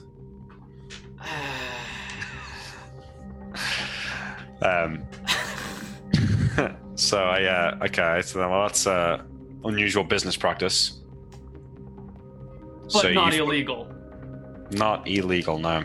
No. All right. I mean, I intend to keep this up for like an hour. I hand him the next document. It goes document after document, and they all do seem on the up and up. They all seem fairly legitimate. There are a few curiosities, like how well paid these people are. The fact that they only have one warehouse in Pernissus and not any in any other towns. So they've got a warehouse. They do have a warehouse. They also don't seem to own any ships. There's no on the list of goods owned by the company. There aren't any ships in just the one warehouse, which seems a little weird for an import-export company. Yeah. There Is are there any inconsistencies with Is there records of deals done with specific other companies? Nope. Sorry. We tend to do our deals, and once they're done, why bother keeping a record of them? It only helps to serve our enemies who might be looking around for our business deals. How do you prove how much tax to pay? We just pay the right amount. We were just honest. I see. Is there any record of like ships that they took, like specific ships on specific dates? Is there anything that I could try and? No, there are like zero documents regarding business deals or specific trade partners. Okay, so this is pretty light on details of what you actually do, Nicholas. I see a lot of people getting paid a lot of money that doesn't seem to be earned anyhow. It's not illegal to run a business poorly. Well, what was the last deal you made? The last deal that we made was was yesterday, actually. Mm-hmm. There was a bunch of iron ore that we had picked up from Eridon. And, we have it. It just arrived by ship. It's sitting in our warehouses right now, looking to be passed off onto an eager business partner. Does this eager business partner have a name? Haven't found the right person for the sale yet. Asking around, seeing who would pay what for it before we close anything. So the warehouse, is there an address for that? Yes, it's down on the docks. Okay, so I think that's my next port of call, and I will, do I want to punch Nicholas or not? No, I leave him unpunched for now. I throw him back in the cell. Okay. And I take the same 2 town guard with me, and I head to the warehouse. As you approach the warehouse, you can see a light on inside of it, and what appears to be people shuffling boxes from the inside of the warehouse down the dock towards a ship. How many people does it look like? 8. Okay. I tell the 2 town guard to round up the people moving the boxes and round them up for questioning, and I head into the warehouse itself on my own. Okay. You get to the warehouse, and there is Nancy there. She's got a clipboard in hand, or the medieval equivalent of a clipboard, and is making check marks as a couple extra burly dockhands are hauling crates out of the warehouse. The doors are all open. Do these, he listed me all the people on the payroll of the company. Mm-hmm. These dockhands seem to be not on the payroll, right? No, you had specific names and specific positions, and they were all important positions. There was no list of generic dockhand help. Okay, so maybe they'll prove to be more forthcoming with information about what they've actually been trading. Mm-hmm. But I approach Nancy, and I make sure to approach with putting myself in between her and the door. Mm-hmm. And I say, Nancy, it seems that you went missing before. Why? If it isn't Kel... I've already forgotten your name. Marshall. Yeah, so, all your associates are under the hospitality of the town guard currently. How hospitable. Yes. There's a little bit extra room in that cell, though. What is it you're doing here? And I walk up to her, and I want to look over her shoulder at the thing that she's writing. It is written in the same cipher as the other stuff. It's just garbage to you. The dockhands have put down the crate that they were lifting and are now just uncomfortably looking at you. I'm just conducting the business of the day. Is the light coming from this room, or is there an office or something? No, it's just a big warehouse, and there's a couple of lanterns hanging on the ceiling, attached by ropes that come down to the sides. So I don't see the person that escaped me before? No. Okay, I lead Nancy out to the to where all the dockhands are being rounded up by the town guard. Okay.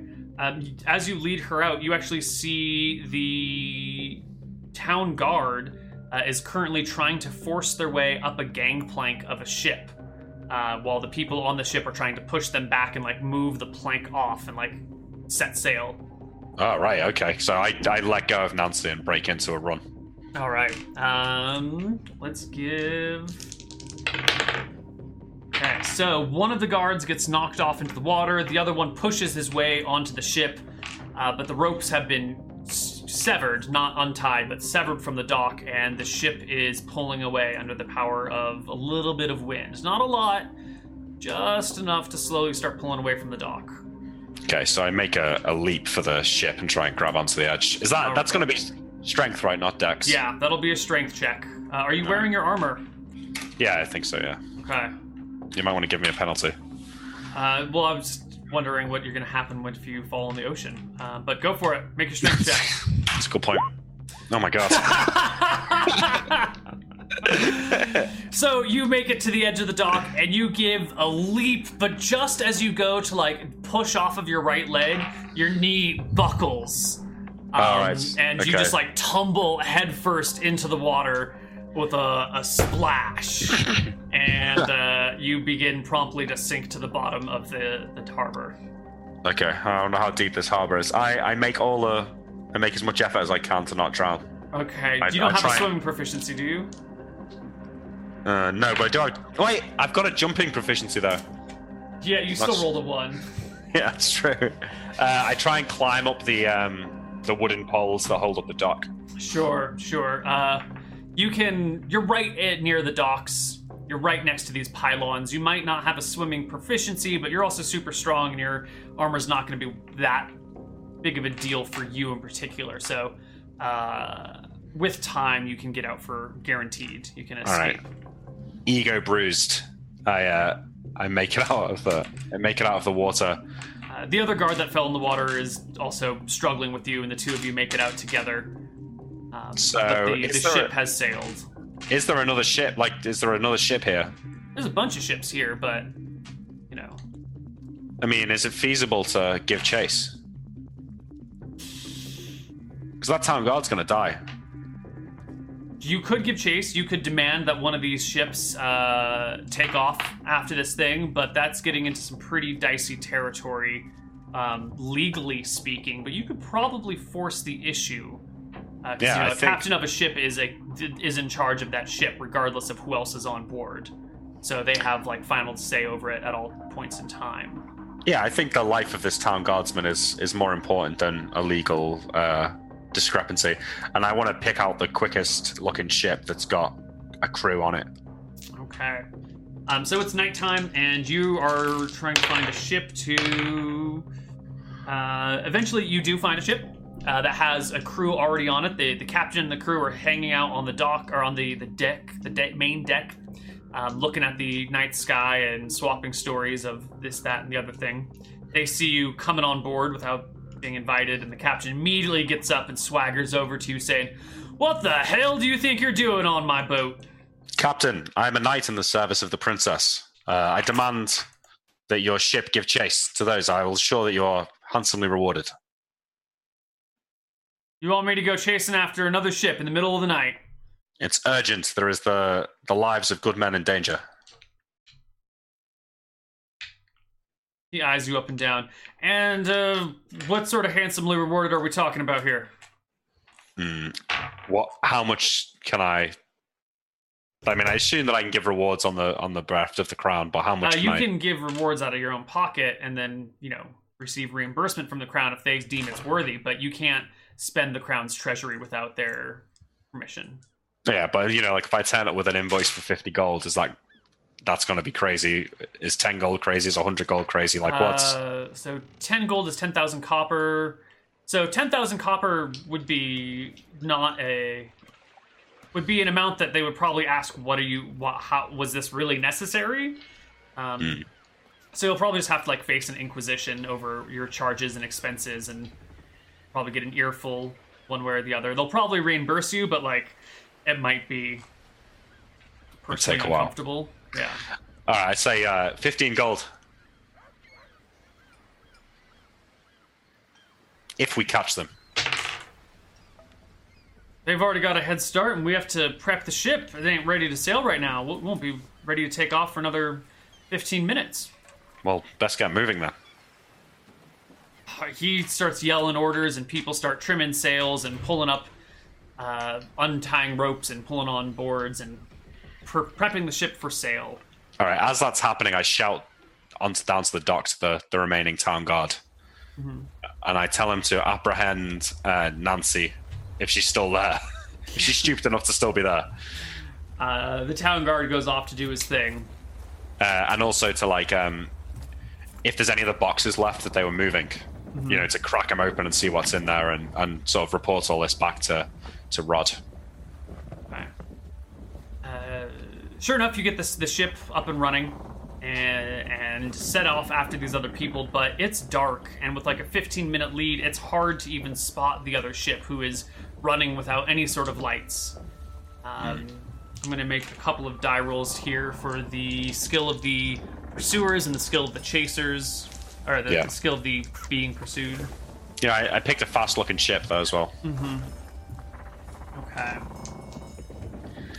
I think you guys spend an hour trying to chase after this other ship, but eventually it becomes apparent that what you were chasing was a different boat, and that the one that you're looking for is just gone in the night.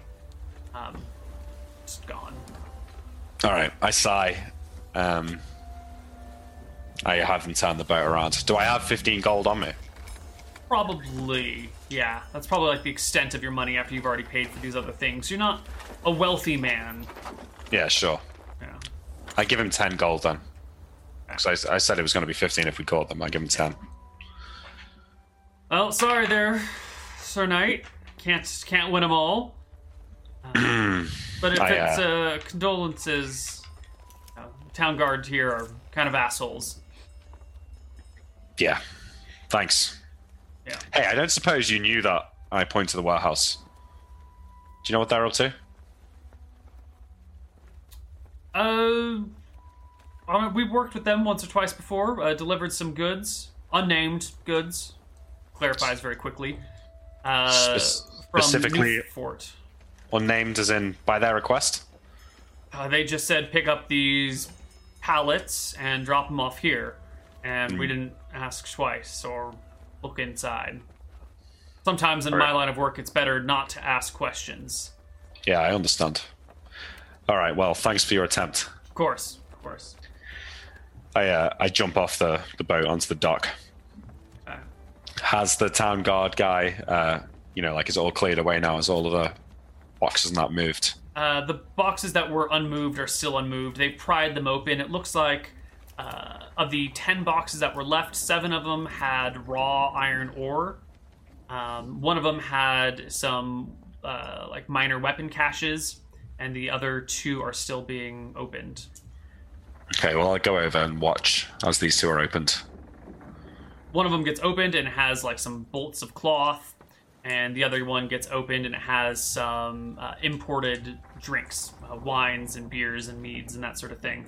But as they're going through the penultimate box, they discover at the bottom is a bag of feet.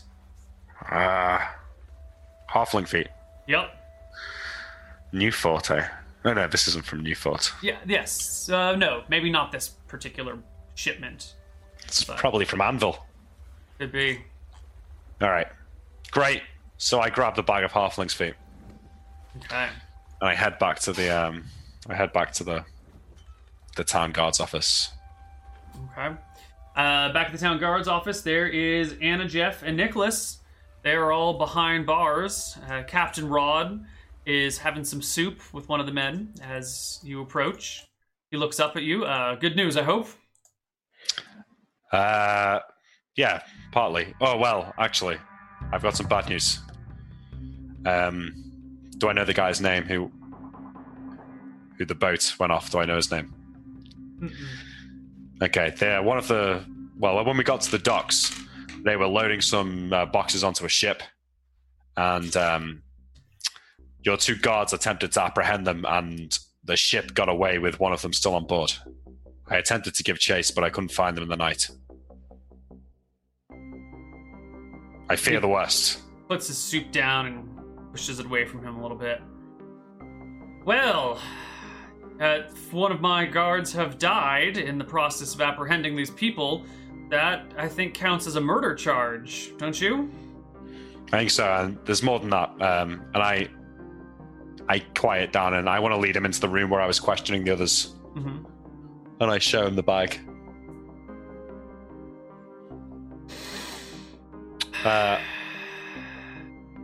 Allow me the chance to speak to the girl before we reveal this to the rest of them. He nods and brings Anna into the room with you. Anna! I reach into the bag and put one of the halfling's feet in front of her. What's this?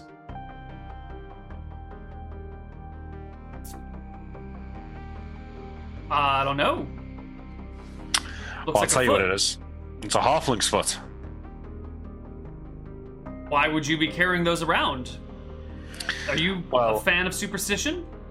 I went to visit your warehouse down at the docks that Nicholas told me about. I found this in one of the crates that was being loaded onto one of your ships. Well, someone else must have put that there because we certainly didn't. Yeah, I'm sure. And I'm sure that the town guard will see it that way as well. You know how this works, don't you? I make the call here, and right now you're all looking real guilty. Of course I am. So, do you want to talk? Sure. So give me the story then. What's going on here? What are you really up to? We are an up-and-coming import-export trading company that your father is not a big fan of, and he probably planted the halfling feet in our warehouse. It's our only warehouse, so it's an obvious one to plant things in. And you're the definition of corrupt law enforcement. And we'll probably all get hung for doing absolutely nothing, because that's how it goes. So out of character, even though that does sound like something that Richard would probably do. At this point, I don't know that. Yeah, but also, like, how is he, like, where is he going to get halfling feet to place in the warehouse that he somehow knows you're searching? Like, sure, yeah, you're right. It's a pretty... So I say, look, that story doesn't really seem to add up. I only arrived with Richard in this town this morning. Well then, maybe someone else in the company has some underworld dealings and we're being manipulated by an internal agent. And it's quite possible, but hey, if you say that Jane was spying on people and had lockpicks, maybe she's been undermining our business deals, or at least adding on to them her own. It's a nice story, and maybe that would tie up some loose ends. But look, here's the problem. You see, when I went down to the warehouse, the ship that you were loading these, or that Nancy was loading these crates onto, tried to flee, and one of the town guards, who attempted to apprehend them, was taken with it. Now, Rod out there, he's very protective over his men, and it's not looking good for old Jimmy sailing away on this ship. He's looking for someone to hang for murder. I see. Well, I think the ship captain who committed the kidnapping or murder would be the one to hang. I was not involved. I was locked up in jail the whole time. Totally innocent of all wrongdoings. In fact, the worst thing I did today was try and drink some of that piss water that they call wheat ale. Yeah. All right, well, it seems like you don't want to talk, so I guess you can go back in the cell. She gets put back in the cell. And I immediately pull Jeff out. He comes staggering over, still wounded from the earlier battle. Looks like you took a bit of a swim. Don't get smart with me, Jeff. You see those on that table there? Those halflings' feet? Oh, were those halflings' feet? Well, that's the children's feet. A little bit hairy to be children's feet. Yeah, right. The hair on these feet reminds me of something, but I can't quite place it. Don't you dare, Jeff.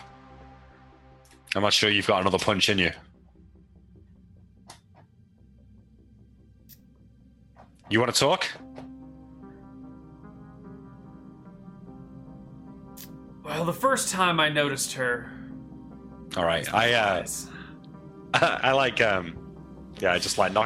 hit him again and knock him out. All right, you batter the belligerent man into unconsciousness. I drag this guy back into the cell and throw him in, and then pull Nicholas out.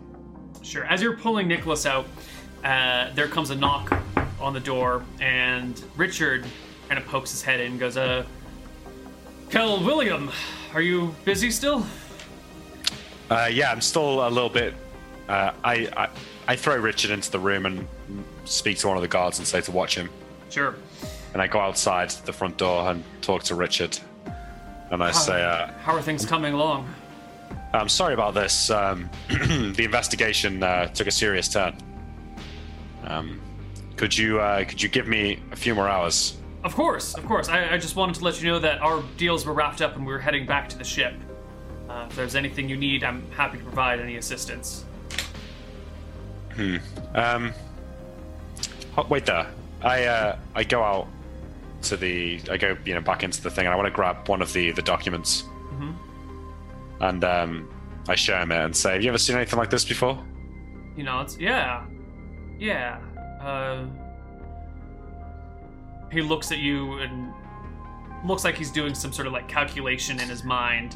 Yeah. Because there are some groups of... Hell, you're almost family. Smugglers that I have had to talk to before. Only in legitimate deals, but they had worked as smugglers on the side. It can be hard to find good sailors to go to Akuba. Relations being what they are. Had to find some unseemly people to do that work for me. And these smugglers or other criminals like to keep their notes in secret like this. I don't recognize this particular cipher, I can't read it, but things like this, it's how smugglers, pirates, people at the bottom work. That's what I suspected. You'll keep that smuggler bit between us. Yeah, of course. I see no evidence of any wrongdoing on your part. And it was just to trade with Akuba, since no one here will willingly sail there. No, nothing illegal, of course. I think I'm about ready to wrap up my business here, so I'll see you back on the ship in an hour or two. All right. He heads back. All right. I go and relieve the guard in the room with Nicholas, and sit down with him. All right. Look, Nicholas, I'm getting sick and tired of questioning you idiots. I suppose you want me to come clean and confess everything because you're such a good interrogator. It's up to you. Like I said, I'm done with that. I'm gonna inform the Rod of what I think should be done with a lot of you. Unless something can change my mind. Yeah. All right. I know how this works. There is a secret stash in the warehouse. I tell you where it is, you let us out, and since no one is dead in the law, we can just leave this whole mess behind us. There should be, tens to hundreds of thousands of copper in there. And where is it? You let me out, let us out, and I tell you where it is. This isn't the first time I've had to walk this parade. Look, you've got me wrong here, Nicholas. You're trying to bribe the wrong man. It doesn't fly very well with me, and honestly, I'm offended that you try and bribe me. Oh, come on. We haven't done anything wrong here, and I know you don't make a lot of money as a knight. I know you do it for the honor, and that the kingdom doesn't really appreciate you in the same way that you would be appreciated in the private sector. Save me the story, Nicholas. I don't care. Like I said, you can tell me where this stolen stash of wealth is if you want, and maybe it'll encourage leniency on my side. But other than that, I don't really care. He sucks his teeth for a moment and shakes his head. I get to stand up. And see you on the other side then, maybe. I walk out. I go to Rod and say, well, I'm happy to charge them with the murder of your town guard. They've got these halfling feet in their warehouse that they confirmed to me were theirs. They've attempted to bribe me.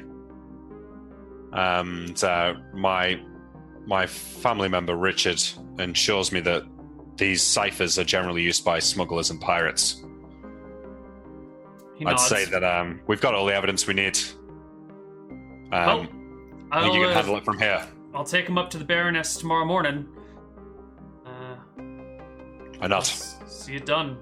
Good work. I think there's a couple more out there on the loose, but with that Nicholas captured, I think their operation should be halted. We'll speak to the bartender, get their names and appearances, find a cleric of Velthara, or track him down. Sounds good. I shake Rod's hand. He shakes yours, gives you a salute, and turns back to the prisoners, puts his hands on his hips and says, well, you guys are mine for the night. Let's get started. And, all right, I leave. Why don't we take a break, and when we come back, we will deal with the last leg of our journey here. All right. See you guys on the other side of a break. Hello, everybody, and welcome back. We can go to the next day. Yeah. You're down at the docks with your potential father-in-law and everything. And everyone wakes up the next morning. You get a letter from Captain Rod saying that the other sailor was found floating in the waves that night, or this morning early, and has been rescued alive. The other guardsman? The other guardsman, yep. Oh, that's good. Beaten badly, but alive. And, yeah.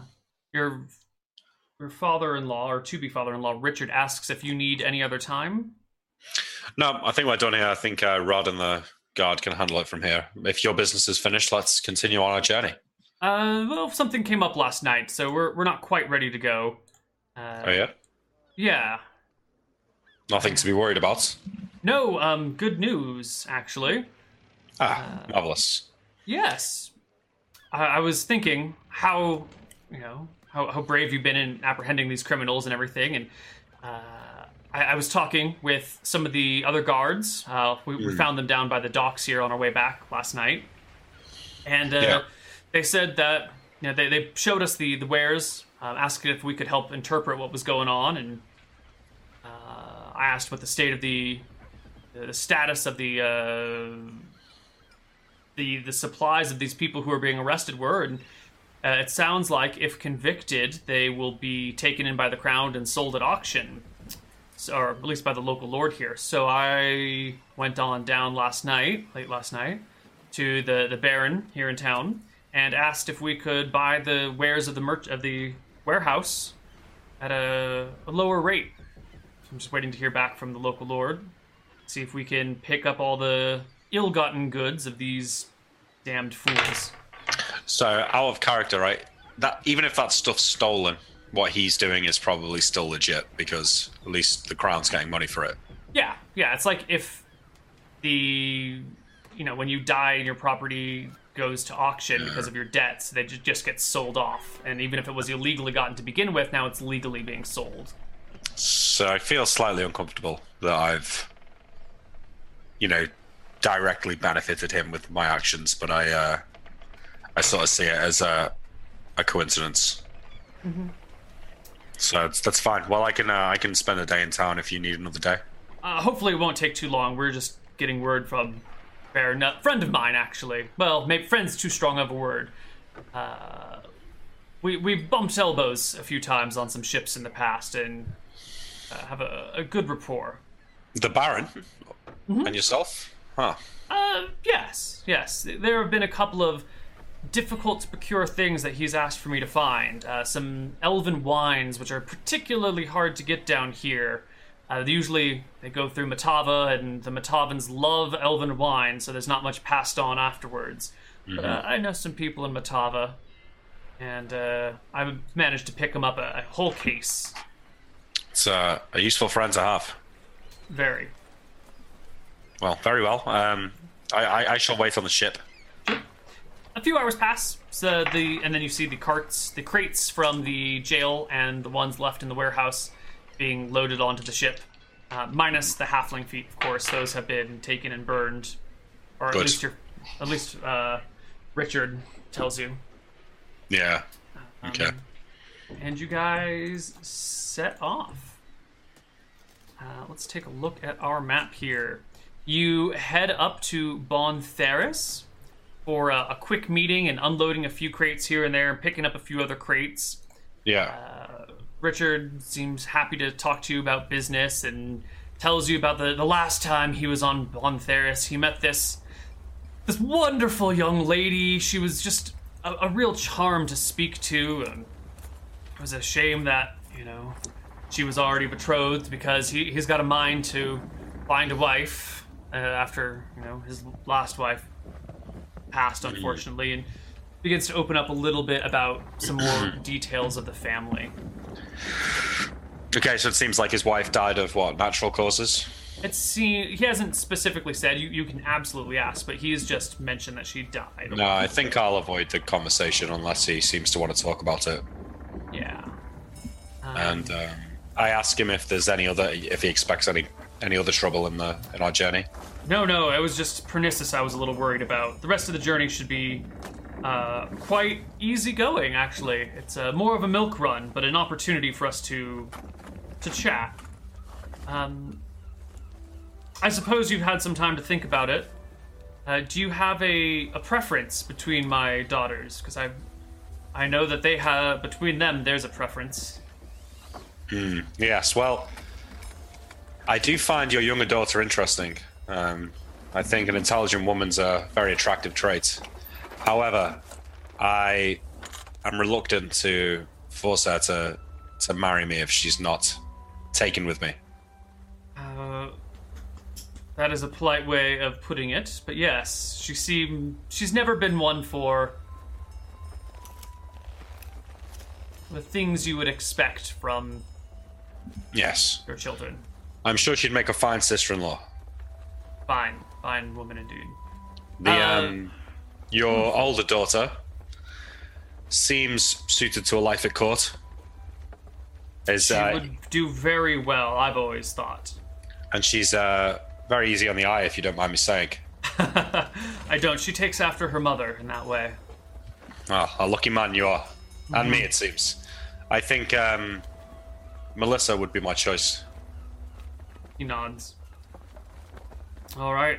Well, I think we can settle that then. I shake his hand and ask if he's got a drink to commemorate. He does.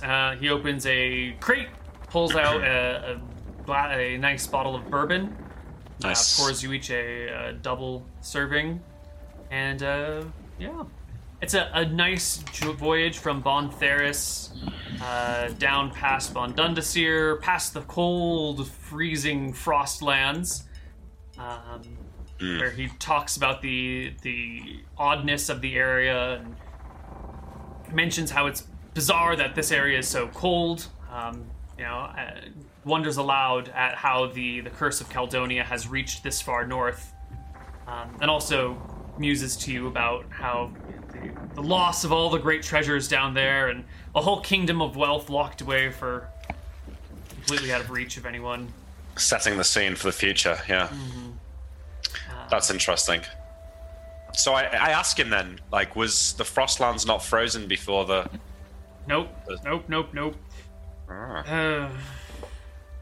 Terrible place. Totally uninhabitable. Except It's for whatever interesting. bizarre monsters live there. Because the priests would have you believe that Caledonia was cursed by the gods. But if the gods cursed it to be cold, then why would the south of Drekis be impacted? It's almost like there's some other thing casting a radius that causes everything around it to be frozen. A lot of men have tried to examine the will and mechanics of the gods. It doesn't go well. I don't presume to know. I leave their domain to them and my domain to me. I suppose putting mortal logic to try and reason with the gods is foolish. I mean, would you destroy an entire civilization just for the sins of... I don't even know why you would destroy an entire civilization. I can't imagine it. It seems You're unjust. Well, the gods work in mysterious ways. I'm sure they have a plan for us all. Well, certainly it seems they have a plan for me, and I am happy to be part of their plan. It's been working out quite well. Yeah. You arrive in Stoneport a little bit later and hop off the ship there and go around kind of, again, loading and unloading.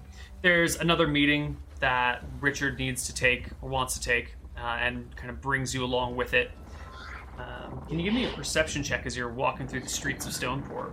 Yeah. 26. Perception today has been A-okay. Nice.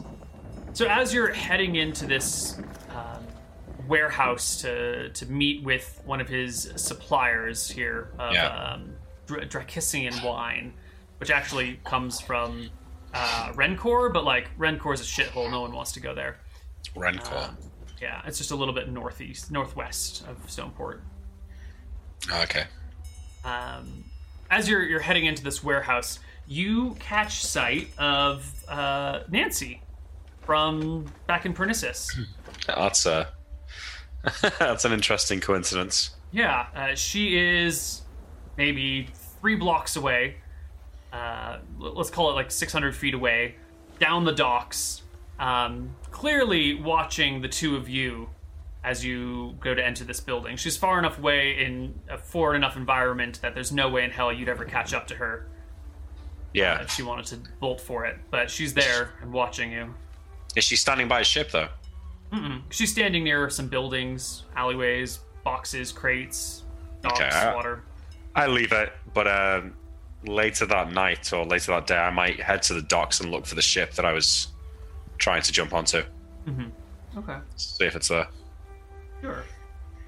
It is here in Stoneport that while you're talking with this meeting, Richard mentions kind of very off the cuff, like, oh, it's been such a great blah, blah, blah. You know, we just picked up some iron ore really cheap over in Pernisis because my son-in-law here is so great. By the way, have you met my new son-in-law? Wedding hasn't happened yet, but he's the one. We've already picked out the daughter and everything. It's going to be great. You get introduced back and forth, but this mention of cheap ore piques this guy's interest, and before your very eyes, a deal goes down where it gets sold at market value, even though you know he picked it up for like half of what one would typically buy wholesale for. How much has he just made then?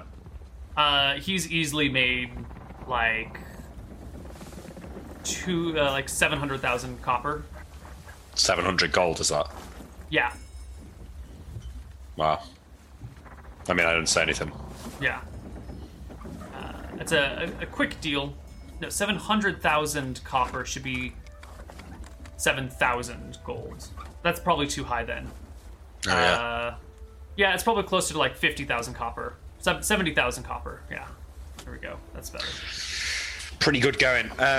As we leave, I make mention of the fact that I've spotted one of the people from the smugglers group in town here, and maybe you should be careful talking about the ore. He nods slowly, understanding your concern. What do you think they're doing here? I don't know. I'm going to go take a look at the docks, see if I can see their ship. I suggest you head back to our... You can accompany me and you can go onto our ship and I'll continue my investigations. I don't think I'll be too long. Do you think my life is in danger? I shrug. I say the safest place is probably the ship. He heads back to the ship. And I up and down the docks and look for the ship that I chased. The ship that you chased is not here. It was nighttime, but you got a good enough look at it. It had only one mast and had a forward castle, but no aft castle. None of the ships here match that description. So it's definitely not any of these. Okay. I go and ask the harbour master about Nancy, if she's seen her. I assume she'd be the captain of whatever ship she was on. The harbour master nods. Yes, there's a woman that came by matching that description. She flipped some pages. Name was Marigold, though, not Nancy. Marigold. Okay. Well, Is she docked here? She points to a ship docked maybe 4 boats over from Richard's ship. Okay. I'm going to search it if that's all right. She looks you up and down, sees the ranks of knighthood on you, and nods. Okay. Does the dock have town guards here? There are a few dockhand guards. Yes. I will go and speak to them and ask the harbour master for a description of this Marigold, and if she shows up, arrest her. It will be done. All right, and I go on board the ship. There are some people on board who protest, but seeing your, knightly rank, do little to interfere. The ship seems legit. There's actually no cargo on it whatsoever. It's just the supplies that you need to run a ship. Yeah, they must have just unloaded everything. I ask for the captain's quarters or Marigold's quarters. Sure. You get to the quarters, but they are locked. I ask them to open. Sorry, captain's got the key. No one else. Very well. I take a step back and bust down the door on the ship. Yeah, brute force the door. All right, give me an open doors check. Is it a D100 or is it just a D20? It's a D20. Plus? All right. Not plus your strength. There's a specific. Yeah. I got it. 32. Nice. All right, you kick the door off the hinge right away. One of the dockhands goes running. Or not dockhands. One of the sailors on the ship goes running. The door's open. So you go running somewhere, or does he look like is he just fleeing, or is he... He's going up the top, up onto the deck, and who knows from there. Okay. I guess I'm on my own, so I go look around the room. It's cozy. It's smaller than you would have expected for a ship captain's quarters. There's a nice little bed, a desk, a large foot locker, banded in metal with a nice big heavy padlock on it. Documents, papers, all sorts of things. Most of them are in common. Give me a perception check while you search the room. All right. Had to happen at some time. Yeah. So you're opening drawers and looking around for stuff when a heavy-set woman shows up in the doorway, blocking your light, blocking some of the light, and says, "What the hell do you think you're doing on my ship, looking through my stuff?" Excuse me? What the hell do you think you're doing on my ship, looking through my stuff? Your name is... My name is Rachel, and this is my ship. Rachel, do you know anyone by the name of Nancy? No. Marigold? Yes. It's Oh, one of our Marigold's, workers. Mm-hmm. And when did you meet Marigold? When did she come into your service? What's this all about, huh? What are you doing on my ship? I'd appreciate if you'd remove yourself from the entrance. She crosses her arms and steps into the room and out of the entranceway. Okay, I tell her to sit on the bed. She stands near the bed, semi-complying with your orders. Uh-huh. I know. Could you sit, please? You're making me uncomfortable. Me? Unarmed? You with all the weapons? You're a bit of a cowardly knight, aren't you? She sits on the bed. I don't want you to try and run, although I look her up and down and say, I doubt you'd get very far. It's a new one on me. I'm going to need you to come in for questioning, if that's all right. I at this point, I'm assuming that you're completely innocent, but Marigold here, also known as Nancy, is a fugitive from Penissus and is to be arrested. Why, that sly little minx. So I assume that you're above board and you'll be happy to answer my questions. Oh, happy. Yeah, we picked her up in Penissus. She said that she had been chased by brigands and needed to leave town because she didn't feel safe there anymore. She had some shiny golden coins to hand over for her passage. Hopped off here in town. That sounds like a reasonable story. Do you mind, none of these documents I say, like glancing over to the ones that I was rifling through, They're not ciphered, are they? She shakes her head. Do you mind if I just have a look through? I absolutely do mind. Just to look for the cipher. I won't read any of them. I can't stop you, but I ain't happy about it. So I filter through the documents and give them a quick glance to see if any of them are ciphered. No, they all seem to be in common. One of them appears to be in Matavan. One of them appears to be in a Kuban, but nothing. So I organize them and put them back on the desk, and I say, could you open the chest for me, please? She seems reluctant, but produces a key from her waist and unlocks the chest, removes the lock from it, starts to open it, and looks at you and like really tries to judge you up and down as to whether or not she can trust you. Before opening a chest to reveal just like a hoard of gold coins and, wealth. Okay, I like move a few aside, make sure there's no like halfling's feet buried in there. There are no halfling's feet buried in the golden coins. I check the coins. Are they all like minted, draconian, maybe some Matavan coins? There's a wide mix from all over Arcadia. A very broad mix of coins. Okay, I nod and close the chest. Okay. And I hand her, if I've still got a few coins left, I'll hand her a few silver for the door. And say, I apologize about your door. Everything seems to be in order here. If Marigold returns and somehow isn't under arrest, can you please inform the harbour master? As far as I'm concerned, she's responsible for my door, so I would be happy to knock some sense into her and hand her over to the harbour master. Marvelous. Well, thank you for your cooperation. And I leave, and I nod to the sailors as I step off the boat. I'll go to the guards that I told to look out for her and just inform them of the story that she was lying about who she was and this ship's got nothing to do with it. Right.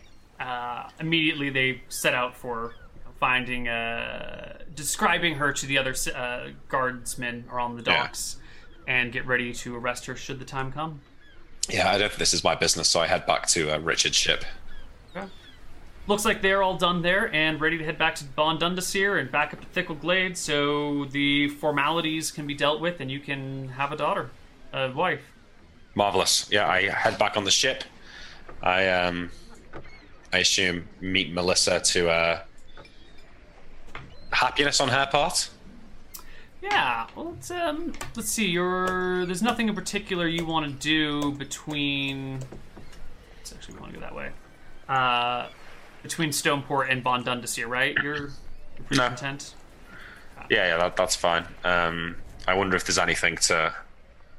As I pass Solwick, I might go and make mention to. Like I'll know the captain of the guard there, right? Yes. So I might just. In fact, the bridge that you have to cross the river. Yes. Would there usually be guards on that bridge? Sometimes, not always. So if there's guards there, I'll just tell them my story. Otherwise, I ask Richard if we can make a detour to the capital for half a day. Sure. He's happy to detour to the capital. It's been a very good voyage for him, much more profitable than he originally thought it would be. Yeah. So he's in a good mood and happy to take a little bit extra time. One matter of curiosity is that everywhere you stayed, you guys ended up just staying on the ship. He didn't rent a single inn room, and all of the food and trappings of your journeys have actually been fairly frugal. It just seems that his carriage and house are a show of wealth, but you've noticed the rest of the time he's kind of a penny pincher. Yeah, I mean, I think it's just good business sense on his part. I think like it's important for him to look wealthy to the people he lives with and the people around Solwick. But when he's out on business, he's not lavishly spending his money on himself. Right. So I don't find that too suspicious. Yeah. So you can head by the capital, talk to the captain of the guard there, inform them of these details. Is there something specific you wanted to share with them? No. I just explained that there was I just give a what's the word, like a report on. a debriefing, on what I've been doing, and I mentioned the fact that I paid a ship 10 gold to give chase, but I'll raise it with the princess another time. Sure. They thank you for your work, and I think the two of you head all the way up to Thickleglade. Yep. And it's here that your to-be father-in-law produces Melissa, the older of the daughters, brings her into a room with the two of you, and says, "Darling Melissa, I have great news. It seems that you will soon be known as Melissa Marshall, which actually has quite a nice ring to it." She immediately throws her arms around her father's neck and gives him a big kiss on the cheek, and then comes over, gives a curtsy before you, and then extends her hand for you to kiss it. Yeah, I do. There's no undue affection right now. It's all very respectful, right? Right. But once it's done, once the formalities of the situation are done, she kind of skips around the room, a little bit happy and giddy. You said you're probably around your mid-20s right now? I think I'm 26. Yeah. Yeah. So she's like a year younger than you. She's like 25. So you're quite close in age. Yeah. So I say to her, Melissa, my darling, from our brief conversations the last time we met, I assume you'll have a great number of ideas for the wedding. I was hoping you would say something along those lines. I assume a man of your stature is just far too busy, so leave all the details to me. I'm sure Father would be happy to cover the expenses, and just find me invite list of whoever you think you would like to attend, and we shall make this happen. She turns to her father. When should we plan this for? And her dad's like, I don't know, whenever you want. The sooner the better. Can't wait to get you off of my hands. And she laughs, he laughs. We all laugh. Door laughs. So I agree to the plan, and I say I need time to travel back to my family, to check in with the princess, and to come back up here. But perhaps if things could be arranged for a month's time, or is that too soon? She thinks. Let's call it 8 weeks, 7 weeks. There's no need to rush. No need to rush. After the equinox, during the spring. Seems like a good time. Very well. Where do you have in mind for the venue? In Thickleglade, or would you prefer accommodations in Sulwick? I'm sure I could arrange. Oh, she turns from her father to you. In Sulwick, you say? You have something in mind? I mentioned like a certain temple that I like to visit, maybe for the ceremony, and then there's a great deal of nice halls. I'm not too. You're acquainted with the princess. Do you think that we could hold it in the palace of Sulwick? I roll an etiquette check. I'm pretty sure that that's a no, but I'll just roll a check to see. 21. It would be a little awkward. It's not impossible, but you would be like you'd be using up some favors to make that happen. How many favors do I have? This would be the majority of your favors, of your significant favors. Yeah, sure. Fuck it, why not? I tell her, yeah, why not? I'll see what I can do. Her eyes brighten, she throws her arms around you, kind of leaps onto you, so you're having to hold up her whole weight, peppers your cheeks with kisses, and says, oh, thank you. I've always wanted to get married in Sulwick. I think this palace in Sulwick is far more wonderful than even the palace in Wickthron Renta. It's so cold and imposing over there. The Sulwick Palace, and she proceeds to discuss it for a minute or two at length. Yeah, it's a beautiful building. I need to speak with the princess, but I'll send a message to confirm. I'm sure she'd be happy to. You're, after all, the successor to her bravest and most loyal knight, so why wouldn't she want you? In fact, it might be an honor for her to have us be married there. Well, I wouldn't. The heir to the largest merchant family, one of the largest merchant families, she says, throwing a glance to her father, in Drekis, And you, one of the finest knights in the kingdom, it would be a real cause for celebration. That's the way I see it. But well, I'll just I need to speak to her first, but I'm sure it'll be fine. Melissa darts out of the room, saying something about a scrapbook that she's been keeping, and grabbing a couple of maids on the way. Standing outside the doorway, which is left open by the hasty Melissa, is the other daughter, Clarissa, who seems to have been listening at the door. Yeah. And stands back, kind of caught and amused and embarrassed. I say to her as I go to leave, Clarissa, it's I hope that my decision doesn't leave you disappointed. It does not. Good. I'm glad. You're an interesting lady, and I'd be honored for you to attend and talk to you at the wedding. She reaches into a coat pocket and hands you something wrapped in a cloth. This is for you. I take it. She curtsies and hurries away. Am I on my own? No, her father's in the room, a few feet away, watching, listening. I mean, I open the handkerchief. What's it look like? It looks like she has knitted you a hat or something like that. That has it's not, maybe knit is the wrong word. Embroidered, let's say, a scarf that has your family crest in it on the side. That's nice. I put it in my. If I'm wearing my armor, I put it in like one of the pockets that I've got on my belt. Sure. All right, I nod. I turn to Richard and say, "Well, Richard, if our business is finished and the celebrations are over for now, then I shall return to the capital." They are. I suppose I'll see you in 7 weeks. Yes. Well, you may hear from me before then, but I probably won't return till Thickle Glade until later. Of course. I shake his hand. He shakes your hand. And then maybe I pull him in for a hug. It's a manly hug with 1 or 2 pats on the back before it breaks. Yeah. And my horse is here, right? I go to gather my horse. I call the servant and grab my horse. It's all done. You can pack up and head home and sort out the details. And if you are willing to call in your favors, you can have your wedding in Solwick proper. Yeah, that's what I'll do. I think my next port of call is to go back to my village and inform my father that everything's. I'd like him to know that it's done if he's about to die.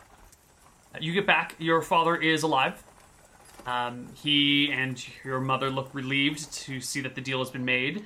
And they are happy to then share with you some of the specifics of the dowry, which includes a very handsome, like 500,000 copper deal, which will, as part of the agreement, be passed on to them in order to keep your family name alive. And you actually won't be seeing a penny of the dowry, but it'll keep your family's house from falling into shame and ruin.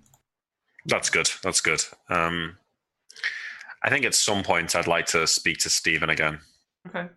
You find Stephen. He is sitting in the hall, playing with a dagger in one hand, pressed against his finger in the other. Feet kind of kicked up on the chair that serves as a rudimentary throne. Okay. I go in almost sarcastically, like I don't know, genuflect, like whatever the correct term of action of reverence is, because he's technically the Lord or whatever. Right. But sarcastically slightly, and I say, Stephen, can I have a word? Sure, little Willie. What can I do for you, my humble servant? I'm marrying the merchant's daughter, and I'm told that there's a significant dowry that will save our house from ruin. Wonderful. It wasn't your lord very well, then. It wasn't in ruin when father took ill. Well, you can see that as I am irresponsible, or you can see that as things were falling apart already, and then they caused father to take ill, and I've received all the blame of the mismanagement that was really his doing. As disagreeable as you can be at times, you are still my family, and I'd hate to see everything that our father and his father has worked for fall into dust. So please, if there's anything I can help with, do extend an arm. I'd be happy to talk with you. Right, because your older brother can't do anything right himself. You always have to step in and fix things. I mean, you've always been the favorite, Stephen, not me. I was sent away as a child. You had everything, every gift. Look at that plate mail that you've got on the wall there. When was the last time you wore that? I could save my life. Well. So, we're not enemies here. I have no desire for your titles. They're yours to keep, to do with you as you will. It's not the life for me. Don't treat me as an enemy when we can help each other. And what sort of help do you have to offer? I shrug. I say, I do my duty for the crown. I try to act honorably, and I have respect for my family and my house. If in the course of your business you find need of me, please reach out. I'm not saying that you will, but if you do, the offer's there. This, Richard fella has 2 daughters, right? Yeah, that's right. And they're both up for sale? I shake my head. I think his younger daughter, I don't think she has a taste for men, if you catch my drift. It's fine, but if the dowry's large enough, why not double our investment? Well, if you look at it from his point of view, I don't think there's much to be gained from marrying a second daughter into our house. Of the fact that your knighthood doesn't pass to your son, and my title of lord will pass to her daughter, or her son. Who would be of our house. I think he seeks respect for his business deals by having a knight in the family. Well, we'll see about that. Would you, as a brother to me and as a servant to your lord, see if he would be willing to marry his other daughter off to me? I nod. I say, I'll speak with him. I'm going to leave this conversation until after our wedding, if that's all right. It should be in a few months' time. Fine. And tell me, is this other daughter, not that it really matters, but what does she look like? I describe her. I say she's attractive, but perhaps not. Well, I picked the pretty one. Let's put it that way. You always would. Well, who wouldn't? Well, it doesn't matter. It's not like I really will be caring for her one way or another. Just a large sum of money. I shake my head slightly. I mean, if he's looking down, he doesn't see. But yeah. I'd suggest some better marriages for him, but I'm not particularly politically motivated myself. So I look at him and, is there anything else, brother? He reaches out a ringed hand and kind of holds it in the air before you. I bow and leave. Okay. Yeah, he's just taking the piss at this point, isn't he? Yeah. So I gather my horse. I've already spent time with my parents, so I gather my horse and I head back to Solwick to speak to the princess and continue my normal duties. She seems a little surprised that a person with your history and preferences would ask for to use the palace for the wedding, but she agrees to do it. Good. Well, one day you'll pay me back for this, William. I'm sure I will. And maybe I don't mention the 10 gold. Yeah. Right now. Yeah. So if that's all, Princess. Is this Princess Stella or is this No. Princess Princess Stella comes to power like a few months before Frofro starts. Oh, right, okay. This would be Princess Stella's mother. Because this is 10 years before Frozen Frontier. So this would be Princess Stella's mother. 14 years, actually, I think. Okay, yeah. Yeah. So I say, well, if there's anything else, Princess? Nope. All right, well, I shall return to my duties. Okay. And I head back into the town. Right. And I think that'll wrap us up for today. Yeah. What have you learned about William's past, or what new views do you have on Richard and your wife and your upbringing and all that jazz? Have you? Well, it's certainly given some context to my wife, who up until now was not, explored too much. Mm-hmm. The woman that was in the prologue when we left seemed a lot less youthful than the one that we've just seen. Clearly, the life of a knight, or our marriage, or her life has sort of, at some point, made her grow up and lose a lot of that youthful naivety and exuberance. But she seems like a nice person, which is good. Richard seems less suspicious than I originally had thought. Like, he certainly is an intelligent operator, politically and financially. And it's no surprise to me that he, gets one up on William when it comes to gaining control of the village. I mean, because by now he's actually, by all accounts, look like the lord of a village, isn't he? The acting. There's a term for it. The regent. Is regent the right word? Yeah. If you're the regent to a lord, it's you're acting in his stead. If he's away at war, incapacitated, or too young. Sure. Then he is the regent of a village now. Yeah. So that's gone well for him. I don't know. I mean, maybe William's not smart. Maybe William's not savvy enough to realize this. But a man doesn't have that rise to power without doing some underhand things.